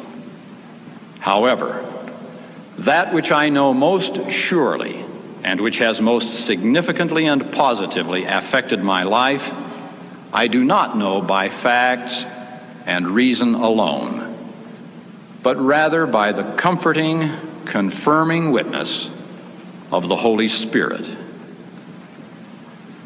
By that same Spirit, I testify that God is our Father, that Jesus of Nazareth is the only begotten of the Father in the flesh, and that He is the Savior and Redeemer of all mankind and each of us. Through His atoning sacrifice, redemption and exaltation are offered as a free gift to all who will accept by faith, repentance, and sacred ordinances. In exactly the same way that the car that I drive was a free gift to anyone, paying for it with money. May each of us continue to learn and apply the eternal principles of the gospel, utilizing fully and appropriately the resources of the divine church. In the words of the Nephite leader Pehoran, may we rejoice in the great privilege of our church and in the cause of our Redeemer and our God. In the name of Jesus Christ, amen. Yeah, they actually put in that amen at the end of it, so you could hear the congregation that was hearing him when he gave this to an empty tabernacle. They said amen. Piped in. Very much like you are about to hear in this upcoming extended Easter egg throwback to, I think it was our October 2016 Infant General Conference, which is quite brilliant, by the way. Like, Jake knocked it out of the park in this one. Randy is on great form. Bob doing his Oaks. Heather. Yeah, I did some okay stuff. It was all right. It wasn't really my best effort. But why even do the parody in the first place? I mean, it's two different approaches, which I think kind of gives the same result of really closely looking at the messages that we're getting from the Mormon Church, questioning them, examining them, exposing them for how we see it, and then publishing that for anyone to listen to and to respond to, whether you agree with the way that we see it or not. It's what we've been doing on Infants on Thrones, coming up on 7 years now. And I don't know how much longer. I don't know how much more gas is left in this tank. But, anyway, here you go. That was April 2019 General Conference, a review of Ronald E. Pullman, which I think is one of the most fantastic stories that I've ever come across in my years of podcasting. This thing that happened with Pullman and what it reveals about the church at the time. And that's not to say that this is how every member of the church is. I mean, of course not. Of course not. But now that you've heard it, now that you know it, what are you going to do about it? I mean, I can tell you what I did. I show you what I did. You can listen to hundreds of hours of episodes of me talking about it with my friends here on Infants on Thrones. There's other ways to respond to it. And they're all perfectly good, perfectly valid, whatever. Here is your extended Easter egg of a parody episode. For those of you who just want parody, here it is. It's funny. For those of you who are going to get turned off by it, give it a shot. Turn it off when you can't hear it anymore. Anyway, thanks for letting me do this today. I've really enjoyed it, and especially doing it here in this location where I've been the entire time. It's so beautiful here, being in the presence of God as I am, with nature all around me, and a reverence for that nature and a respect that I've come to understand in different ways over the course of my life, including the last several years as a podcaster with Infants on Thrones. All right, here you go. It's Infant General Conference again! All right, everybody, let's get ready. We're about to start. President Monson, are you tweeting? He's tweeting. Who gave him his phone? All right, everybody sit down. Oh, I love these chairs so much. It's time to put on neckties. Adult diapers might be nice. It's time to mock God's leaders. Infant General Conference. Time to rebuke apostates and feminists and gays. The world is very scary. Infant General Conference. Why do I always come here? I guess we'll never know. It's in or out of darkness. To watch this hot air blow. So now throw in your earbuds. Keep both hands on the wheel. And now let's get things started. All right, I'll get things started. That Ballard guy just farted. On the roast, that's miracle. Cut and miracle. Slightly lyrical. Raging boner kill. This is what they call Infants on Thrones. General Conference episode. This is Infants on Thrones. Philosophies of men mingled with humor. We are the core.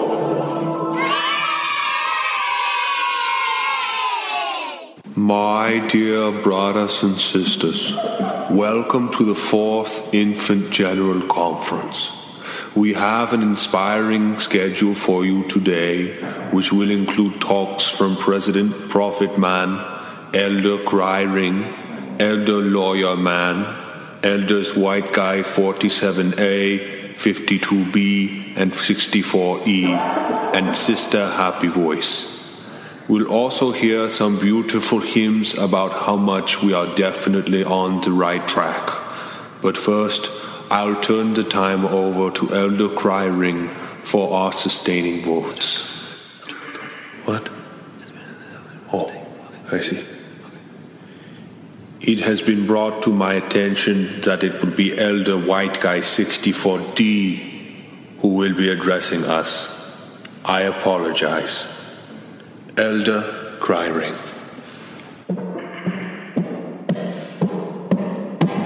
Brothers and sisters, our dear leader, President Monson, has invited me, his right-hand man and first counselor, take that, Great Fox, to present the names of the general officers in Area 70s of the church to you for your sustaining vote, to keep up the farce of common consent that has long been abandoned.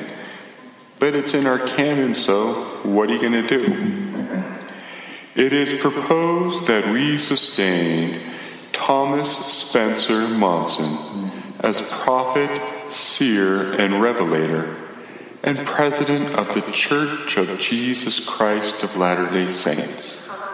Henry Bunyan Eyring as first counselor in the first presidency, and Dieter Uchtdorf as second counselor in the first presidency. Those in favor may manifest it. Those opposed may manifest it. What, no lawyer-like discipline this time? You see, brothers and sisters, this is what happens when you leave. You suffer from premature gesticulation and verbal incontinence. And the agitators are probably gay anyway. Just a little bit. Moving on. It is proposed that we sustain the 12 white guys from the Wasatch Front as members of the quorum of the 12 apostles and lesser prophets, seers, and revelators, especially depending on their seniority. Those in favor, please manifest it. Those opposed, please so indicate. Moving on. It gives me great sorrow to report the passing of Elder Per G. Malm. And as if to overtly confirm that women have no status in this church outside of the identity of their husband, I give my condolences to Sister Malm, without mentioning even so much as her first name, much less her maiden name and middle initial. Don't want to give women any crazy ideas. And finally, it is proposed you sustain the rest. All in favor, manifest it. Any opposed? President Monson, the voting has been noted. That's how you say it, dear. We invite all those who oppose to contact your state presidents, because we sure as shit won't give you apostate asses the time of day. For the rest of you, thank you for your continued loyalty and support.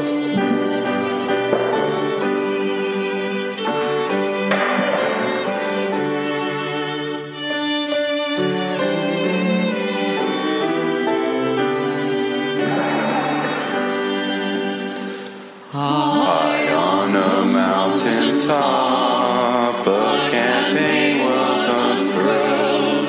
Proof her marriage must be stopped, or it will end the world.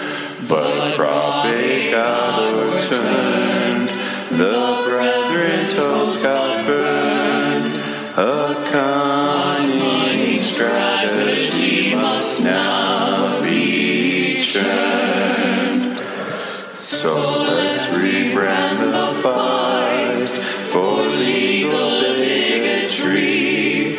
We'll clamor for our right to religious liberty. We'll play the victim card, our tried and tested ploy.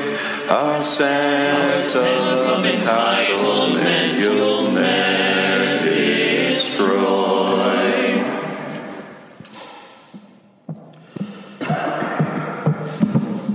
My dear brothers and sisters, today I'd like to speak to those of you who might be leaving the safety of the good ship culturally imperialist Zion and venture into the shark-infested waters of the outside world. You might be thinking of leaving for various reasons. Perhaps you have an issue with the church policy. I'm not referring to any policy in particular, mind you, just, any policy. Or maybe you have an issue with some aspect of church history you may have learned about in certain essays on a certain website. Or maybe you have some sort of deep character flaw that makes you get offended all the time or give up like a lazy bum. The point is that if you're thinking of drifting off into a sharknado of sin, let me ask you one thing. If you leave, where will you go?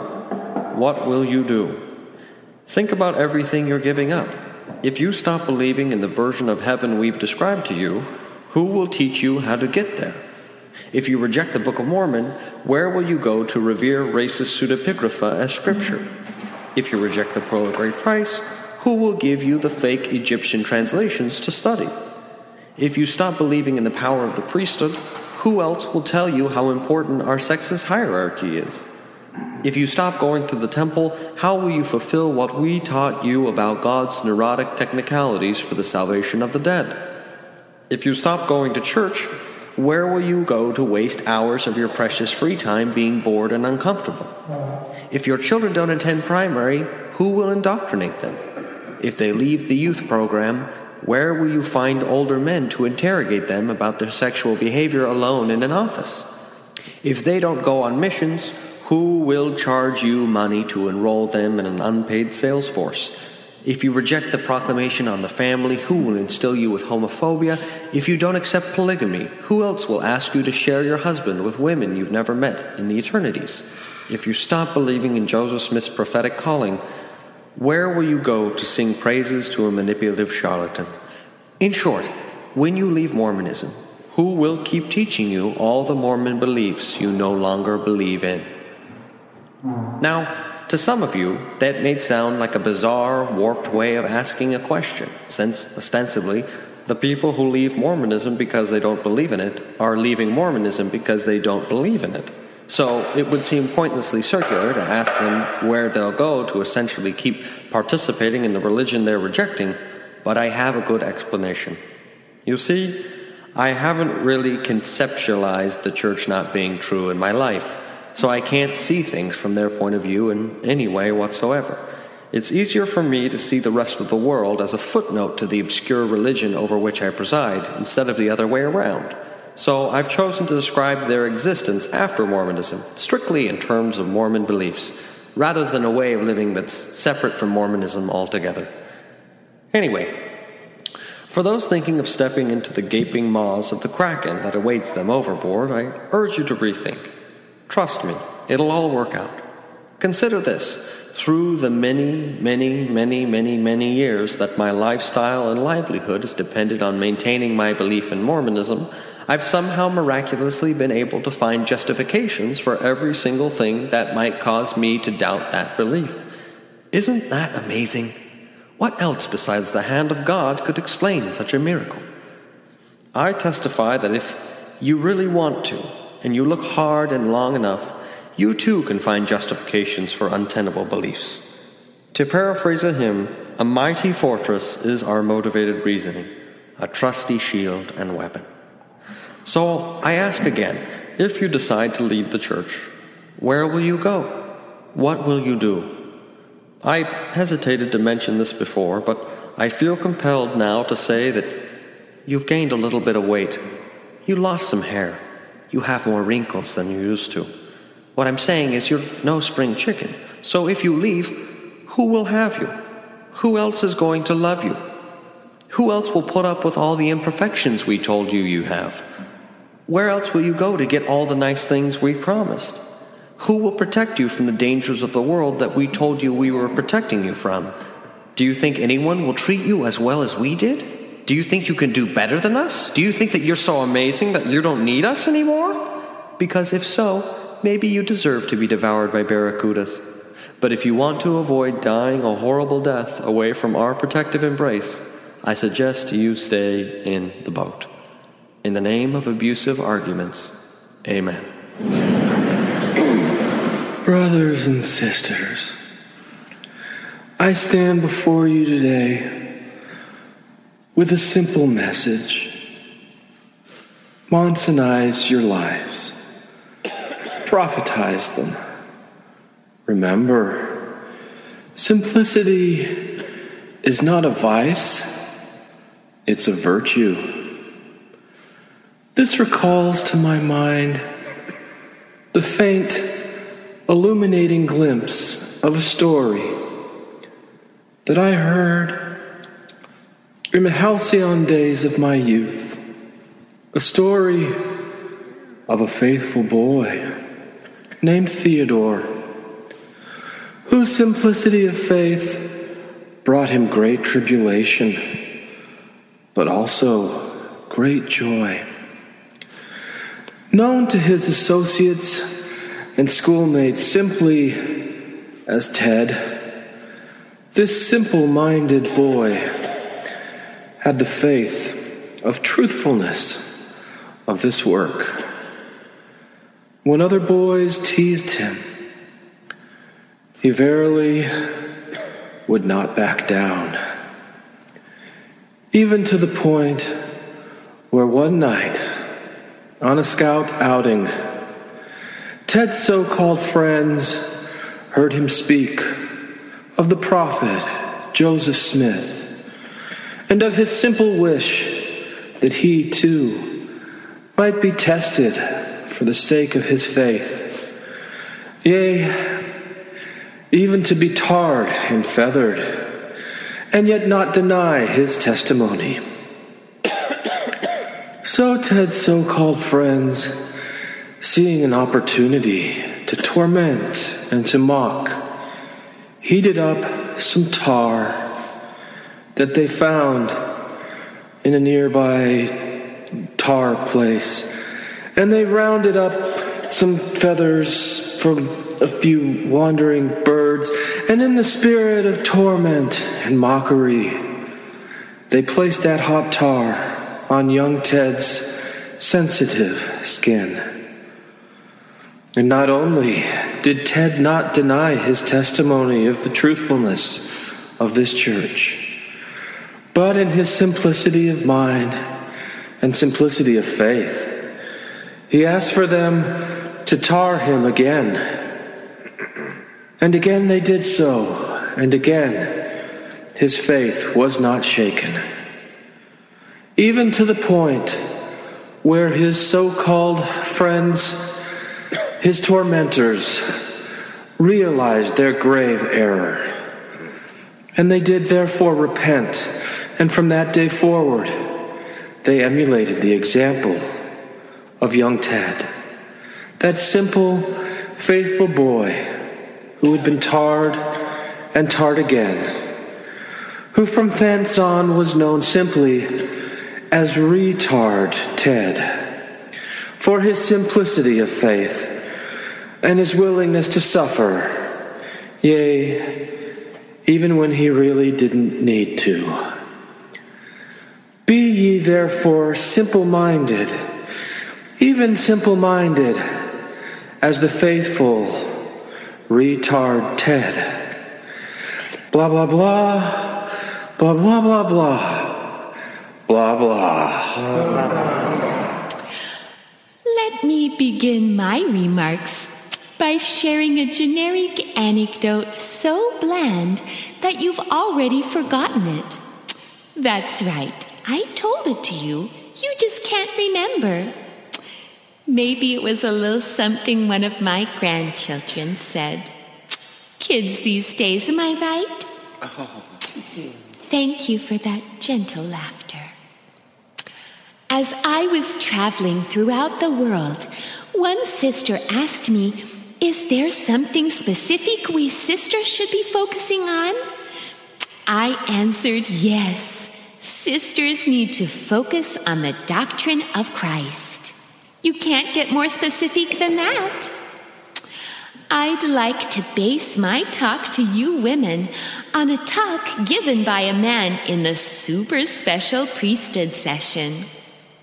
Now remember, it's okay for us to quote from that session, but if any of us tried to attend it in person, the men would feel violated, like someone had grabbed them by the priesthood.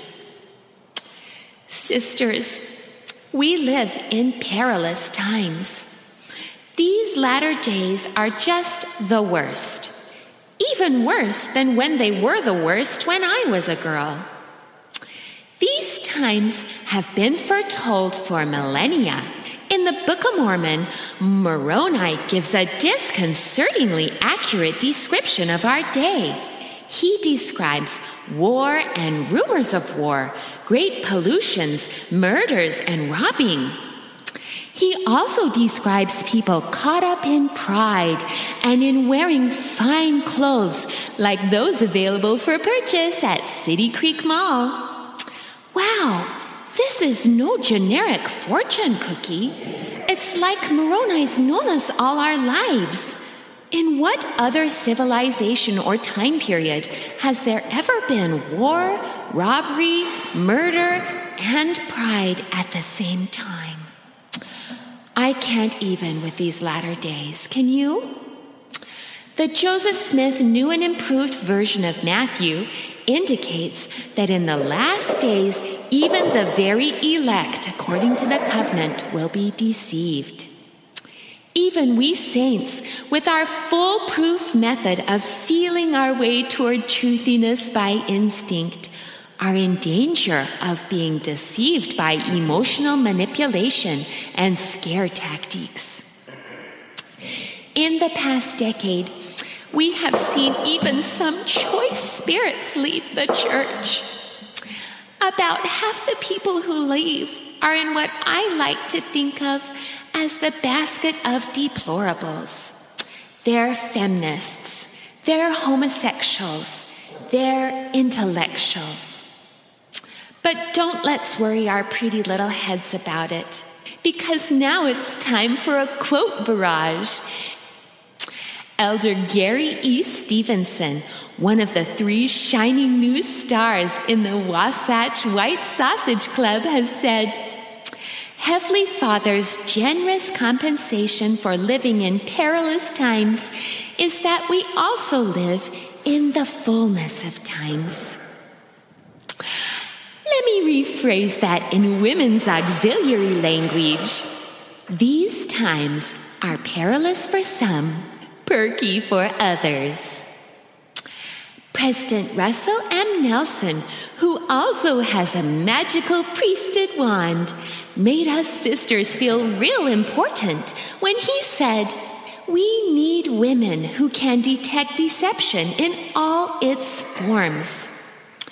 Deception can come in the form of carefully worded denials, convenient redefinition of words, concealing truths that are not very useful or faith-promoting, and creating a culture where sincere questioning and dissent are punished. President Nelson continued, "We need women with the courage and vision which contemporary prophets have retroactively imputed to our Mother Eve." Now for a real novelty, I'm going to quote Sister Sherry Dew. You know, the spinster who used to be in the Relief Society General Presidency? She has written, "I believe that the moment we learn to unleash the full influence of converted, covenant-keeping women, the kingdom of God will change overnight." You see, it's not a matter of having meaningful representation in leadership and budgeting decisions. It's really our own fault as women that we haven't learned to unleash our full influence from within our callings as nursery snack organizers. President Nelson thought Sister Dew's insight was awesome. He said, quote, "That was awesome." Close quote. Sisters, there are 3 things that we should be doing to build the kingdom of Zion. First, we must study and understand Jesus' atonement. I have recently become acquainted with a remarkable young woman named Josie. Josie suffers from bipolar disorder. She says, and I quote, "One day I remember sobbing, tears racing down my face as I gasped for air. But even such intense suffering paled in comparison to the pain that followed as I observed the panic overwhelm my mother, so desperate to help. My mom whispered, 'I would do anything to take this from you.' With a strength beyond my own, I declared 7 life-changing words. 'You don't have to. Someone already has.' Josie was not healed that day, but she remembers saying those words. Jesus did not heal this sister because he was too busy not saving children from the sex trade and not ending the atrocities in Syria. But even though her depression did not abate, at least this sister knew that Jesus had also suffered in the same way she had, so that they could both suffer and know that the other had also suffered, or something. Second, we need to understand the need for the restoration of keys of authority in our latter days. And we need to recognize that Joseph Smith organized the women of the church after the organization that existed in Christ's church anciently. That's right. As the scriptures no doubt probably say somewhere, Jesus organized a relief society. Of course, some things have changed. For instance, we no longer follow the admonition of Paul to prohibit women from speaking in church. I mean, just look at me. Woo!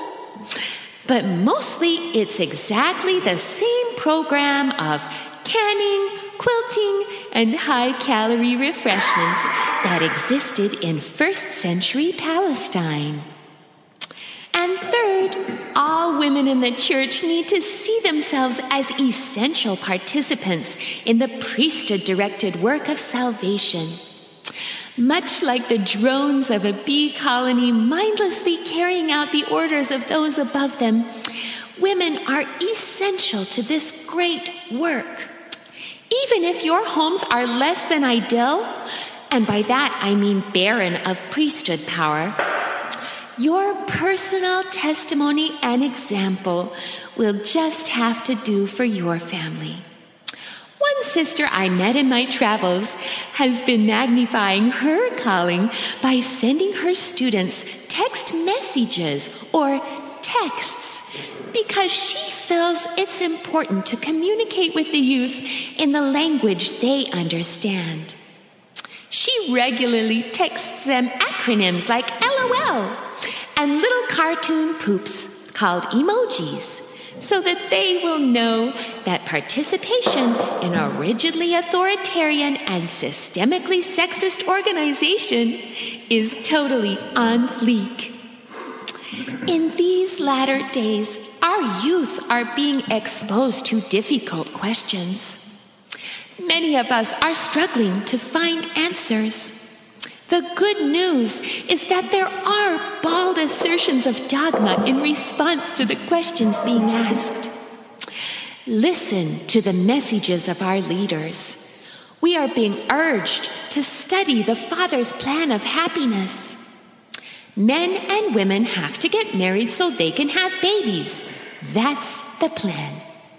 You might call it Planned Parenthood. Now, you may be tempted to point out that gay couples are no less fertile than heterosexual couples who use artificial reproductive therapies, or that the church allows postmenopausal women to enter into eternal marriages when children are no longer an issue. But don't say those things out loud.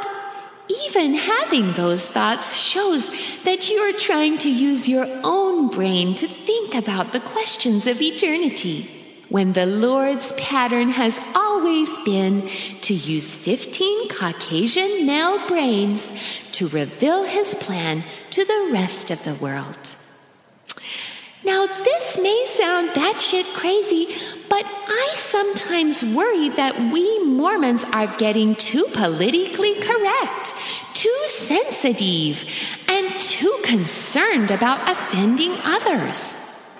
We must teach our daughters that becoming a mother is the primary purpose of their existence, even if that teaching offends those who can't have children, or sets these girls up for a lifetime of worthlessness and self-loathing if they never marry or have children themselves. We must be bold in declaring that marriage is between a man and a woman, or a man and a woman and any number of other dead women, or someday between a man and many live women again, even if that statement hurts those who experience something truly weird like same-gender attraction. I say unto you with the voice of warning, the world will teach our children Satan's lies if we don't teach them our own first. I testify, sisters, that we have all the strength we need in these perilous times. And I know if you will just dedicate every waking moment to fulfilling your immutable gender role, to studying the gospel, and to doing the grunt work of the church, that someday you will have the privilege of becoming the anonymous baby factory polygamist wife to someone important. And even if this Mormon vision of a woman's exaltation sounds like something you wouldn't agree to for even one day in this life, believe me, when at last you are stripped of your womanly selfishness, you're going to want an eternity of it in the world to come. I so testify under the empty concept of a heavenly mother. Amen.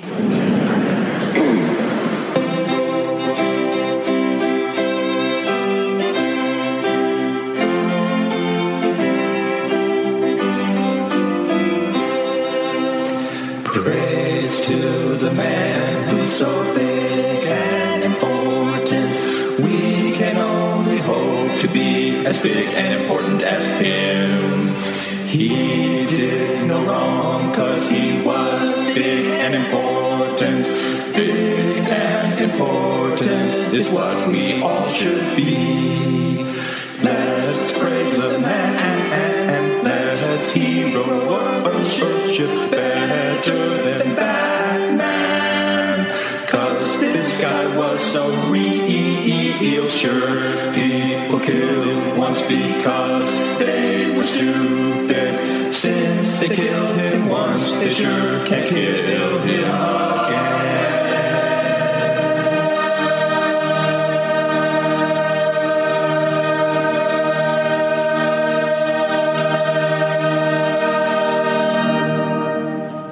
Our beloved Father, who dwelleth honorably in ways that are just absolutely impressive and fill us all with awe.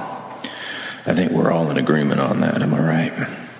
Rufus Ruferson here, but I think you knew that already, Father. Thanks for this conference. Thanks for Infants on Thrones. Thanks for the website, infantsonthrones.com, where listeners can leave comments, if they're worthy, in thine eyes. We ask thee to bless all who listen, that they will leave a 5-star rating and write a short, glowing review of the Infants on iTunes, and stop making excuses for not doing it already, because Only lazy listeners and cowards don't leave iTunes ratings and reviews.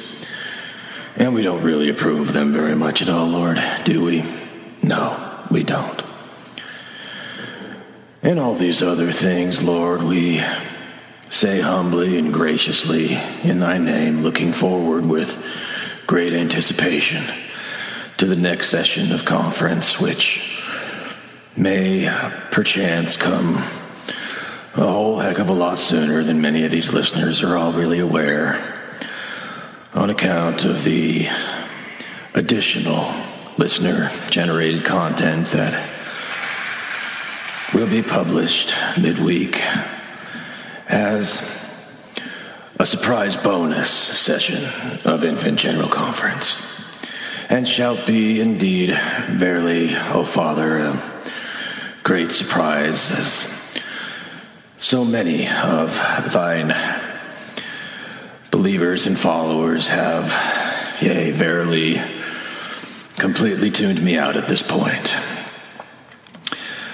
as is the custom, except, of course, for thee, my Father in heaven. Thank you very much, Father, for hearing me out, for your continued patience and endurance, and also, Father, we thank thee for this upcoming children's choir number. Father, it may be our best mic drop moment ever to end this thing and to do it right. I mean, seriously, Father, this is going to be pretty damn amazing, and I don't say damn much in conference prayers, only when evoking fear. Usually I'll say this sometimes if I'm evoking fear, but this time when I'm saying it, it's really, really special and sacred, but you already know that. But I just want you to know that I know that you know it, and I agree with you, Father. We all do. We'll come to an agreement in a moment here vocally. You'll hear it. You probably already know it's coming. But of course, I could keep going, Lord, and many of thine servants often do. This is, after all, my moment to shine in General Conference, saying this prayer and all. So thank you, Lord, for DVRs that I can enjoy this moment over and over again with mine posterity in the millennial eons to come. And these things I once again begin to say and to close, verily in thy holy name, yea, even that name which is holier than any other name that ever was, yea, that only those truly endowed with thy power can even begin to imagine the pronunciation of in the pure Adamic as taught to us in our holy temples. Yea, Father, that very, very special name in which we close our prayer that shall not be ever. Your insincere loquaciousness annoys me. This is about family. This is about love, and especially the love of the Savior. On November the 5th, the Church made some changes to its handbook in relation to same-sex marriage and its policy towards the children of same-sex marriage partners. We regard same-sex marriage as a particularly grievous sin.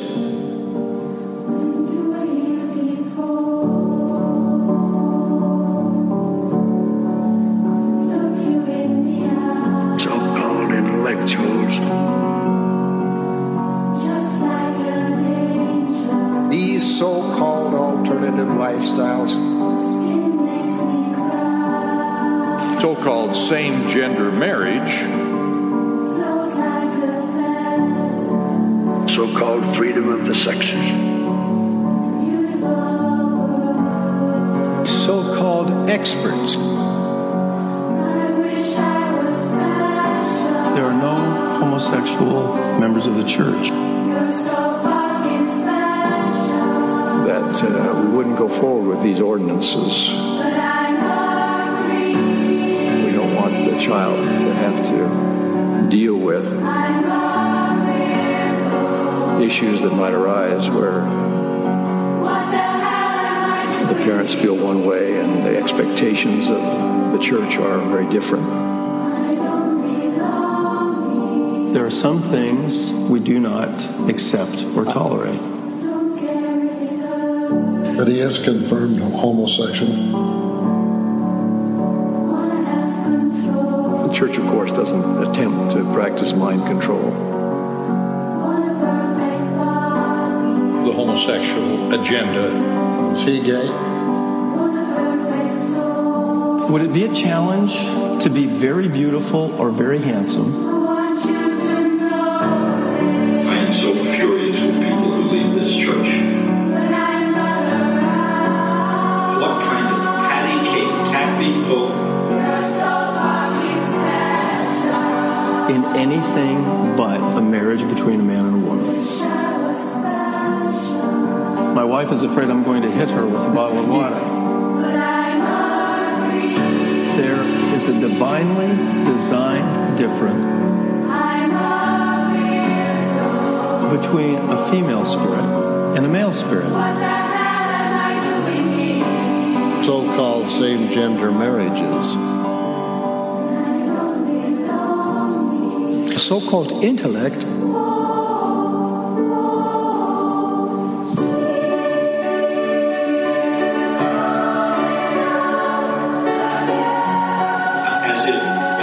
none of this ever mattered, as if nothing in our contemporary life mattered, as if this is all just supposed to be just exactly the way I want it, and answer every one of my questions.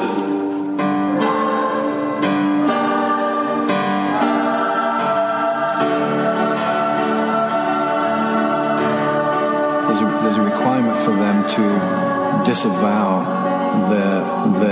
the idea of same-sex marriage.